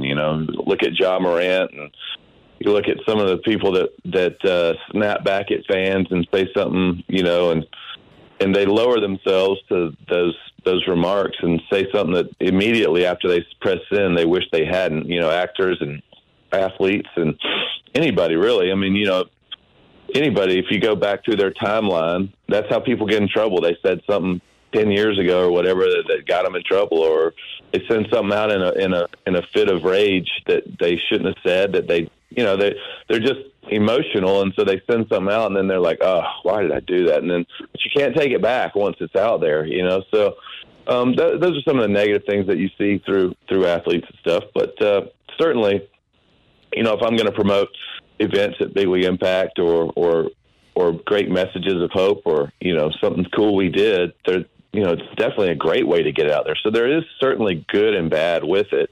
You just have to learn how to use it. But, man, it's really tough, and I think it's designed to get you suctioned into it. I think I opened a picture. I have another Twitter account called @WalkingWithWayno where I do all my Bible stuff in it. And that's where I did my walking through the Bible in a year and whatever. And so I try to keep that to just Bible stuff. But apparently I opened a picture of a cat one time or something doing something funny. And now all I have is 500 funny animal videos in a row and Bible stuff. It's hilarious. Like, last night, what was it last night on my phone? We were trying to figure out something. My wife and I were trying to figure out something, and I was like, let's look that up. And so I went to type in, like, what is the most, and it came up with it came up with a thing that I was talking about, the first thing. But I know these things are listening. No one can tell me any differently that these phones are listening and they're patterning their algorithms after what you click on and stuff. They want to keep you trapped. and not doing anything. They don't want you to go outside and see the sun and get in the garden and get your hands dirty. They want you to sit on the couch and get nothing accomplished and watch dumb animal videos all day long. So, that's just the way that the phones are. And I think I saw something from an Apple employee who left and was kind of disappointed at the way that things were going. But their whole goal is to keep you locked in on the phone, and that's just doing a lot of that's doing a lot of damage to people across the country. I really believe that. To society in general. Hey, Adam, we got a text from the 636 earlier, and I want to read this to you and just get your reaction, because we wonder the same thing. The texter said, I don't really know why, and despite a wealth of evidence to the contrary, I'm not ready to bury this Cardinal team yet. And I know you aren't because of your positivity, but why should we feel differently despite the wealth of evidence that we have to the contrary? Well, I mean, look at a game like last night. The World Series champion Houston Astros coming to town. They got their ace on the mound. We go down 2-0, and Jordan Montgomery kept pitching, did a great job, pitched 7 strong innings. Our bullpen locked in afterwards. Our hitters came up with timely hits. We beat them. We won that game. We've proven that we can beat anyone. We beat the Dodgers when they came into town. We even though the Mets don't have a good record, that's a tough team over there. They're kind of like us. They got behind early and they pressed or whatever, but they got 2 of the greatest pitchers of all time on the team. They got a really tough team. We went into New York and won 2 out of 3 there. We have the ability to beat anyone at any time, and we have good players on our team. And we hadn't played up to the snuff or the expectation that anyone thought, especially ourselves. But we show flashes of it every now and then. But we've won 6 out of our last 8, 6 out of our last 9, maybe 7 out of our last 9, something like that.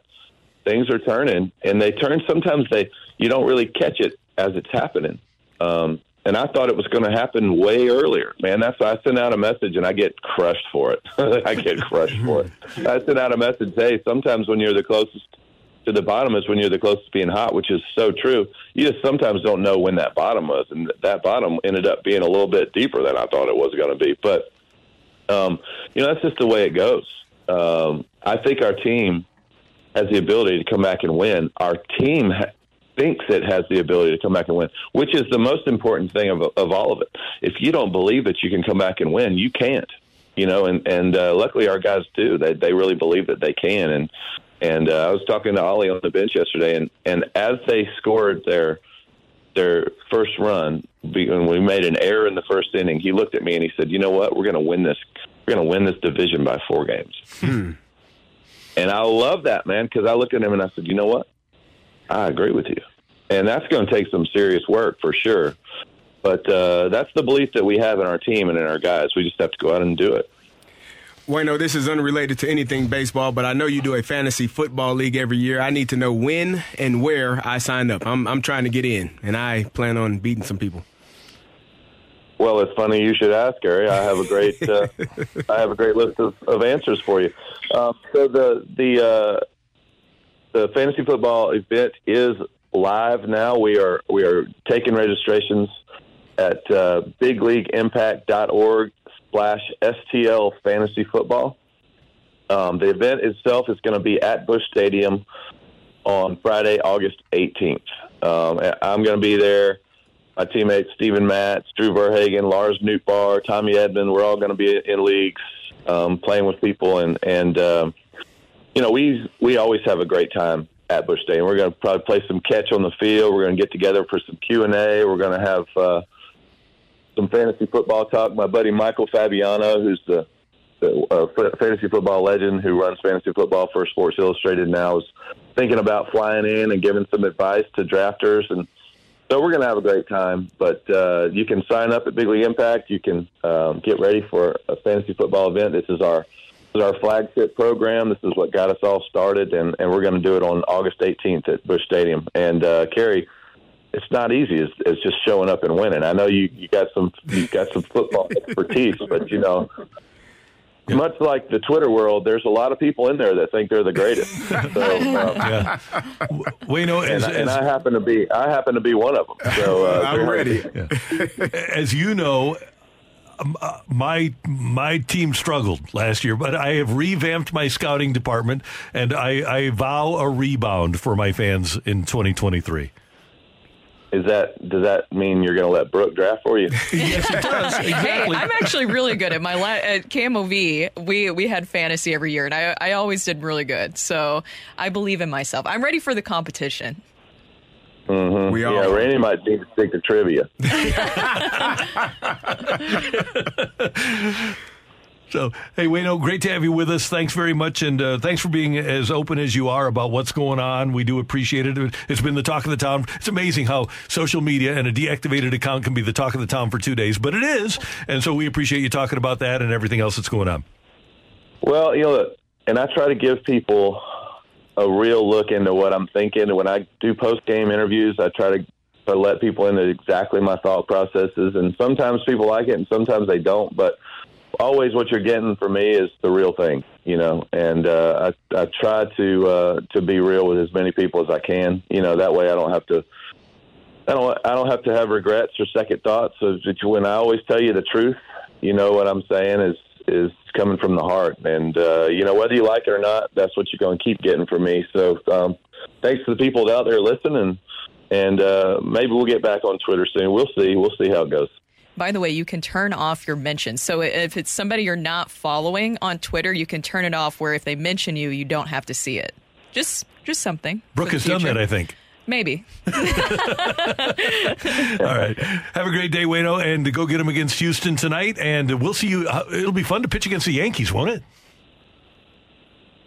I'm pitching against the Astros. Oh, you got Houston tomorrow. Okay. Yeah, okay. I got Houston tomorrow, and then we play the Yankees for 3. Yeah. Okay, either way, it would have been fun.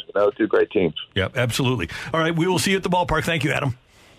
All right, see you guys. Take care. Adam Wainwright, Cardinals right-hander, with us on Wednesdays with Waino on 101 ESPN. We'll head down the stretch quickly coming up here on the Opening Drive. You're back to the Opening Drive podcast on 101 ESPN. Presented by Dobbs Tire and Auto Centers.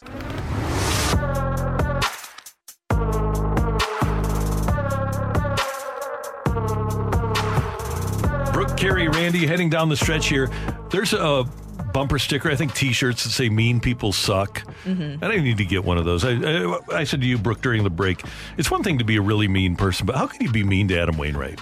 Yeah. As he mentioned, I thought that was interesting, too, when he said the part that where he was like, I think some people, it's like they forgot that, everything that I have done.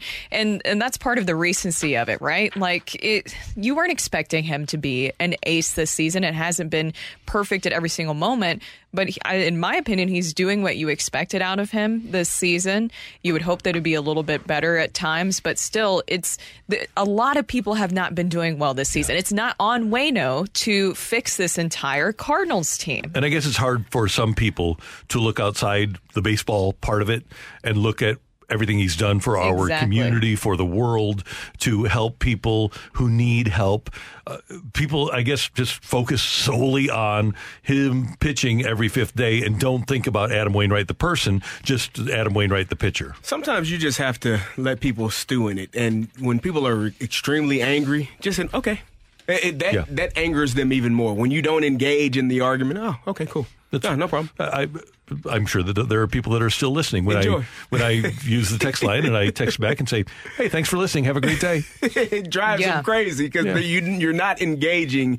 They want to fight. They want to be angry, and they want you to be at their level. And you just say, oh, okay, cool. And we've discussed there's a difference between critiquing something, performance or different things like that, as opposed to what Waino was specifically talking about, like hundreds of hate messages that were specifically adding him. And I saw those. We've all seen those when we were on social media telling him to retire. He's stealing money from the Cardinals organization. He should leave now. No. What are you talking about? I feel sorry for those people. I really do. Yeah. Because they're living a very unhappy life. Matthew Rocchio is living a very happy life. And we appreciate the great hard work of our producer and audio engineer. Pleasure. Brooke, you happy? Yes. Okay, good. Yes. Brooke is happy. CD, you happy? I poke bears. Yeah, of course I do. Pokes bears. He's happy. We're all happy. We hope you're happy. We thank you for tuning in, texting in, and being a part of the show. For all of us, until tomorrow morning, until Friday Eve at 7. Have a great day, St. Louis. That's right. You've been listening to the Opening Drive podcast on 101 ESPN and ESPN.com. Presented by Dobbs Tire and Auto Centers.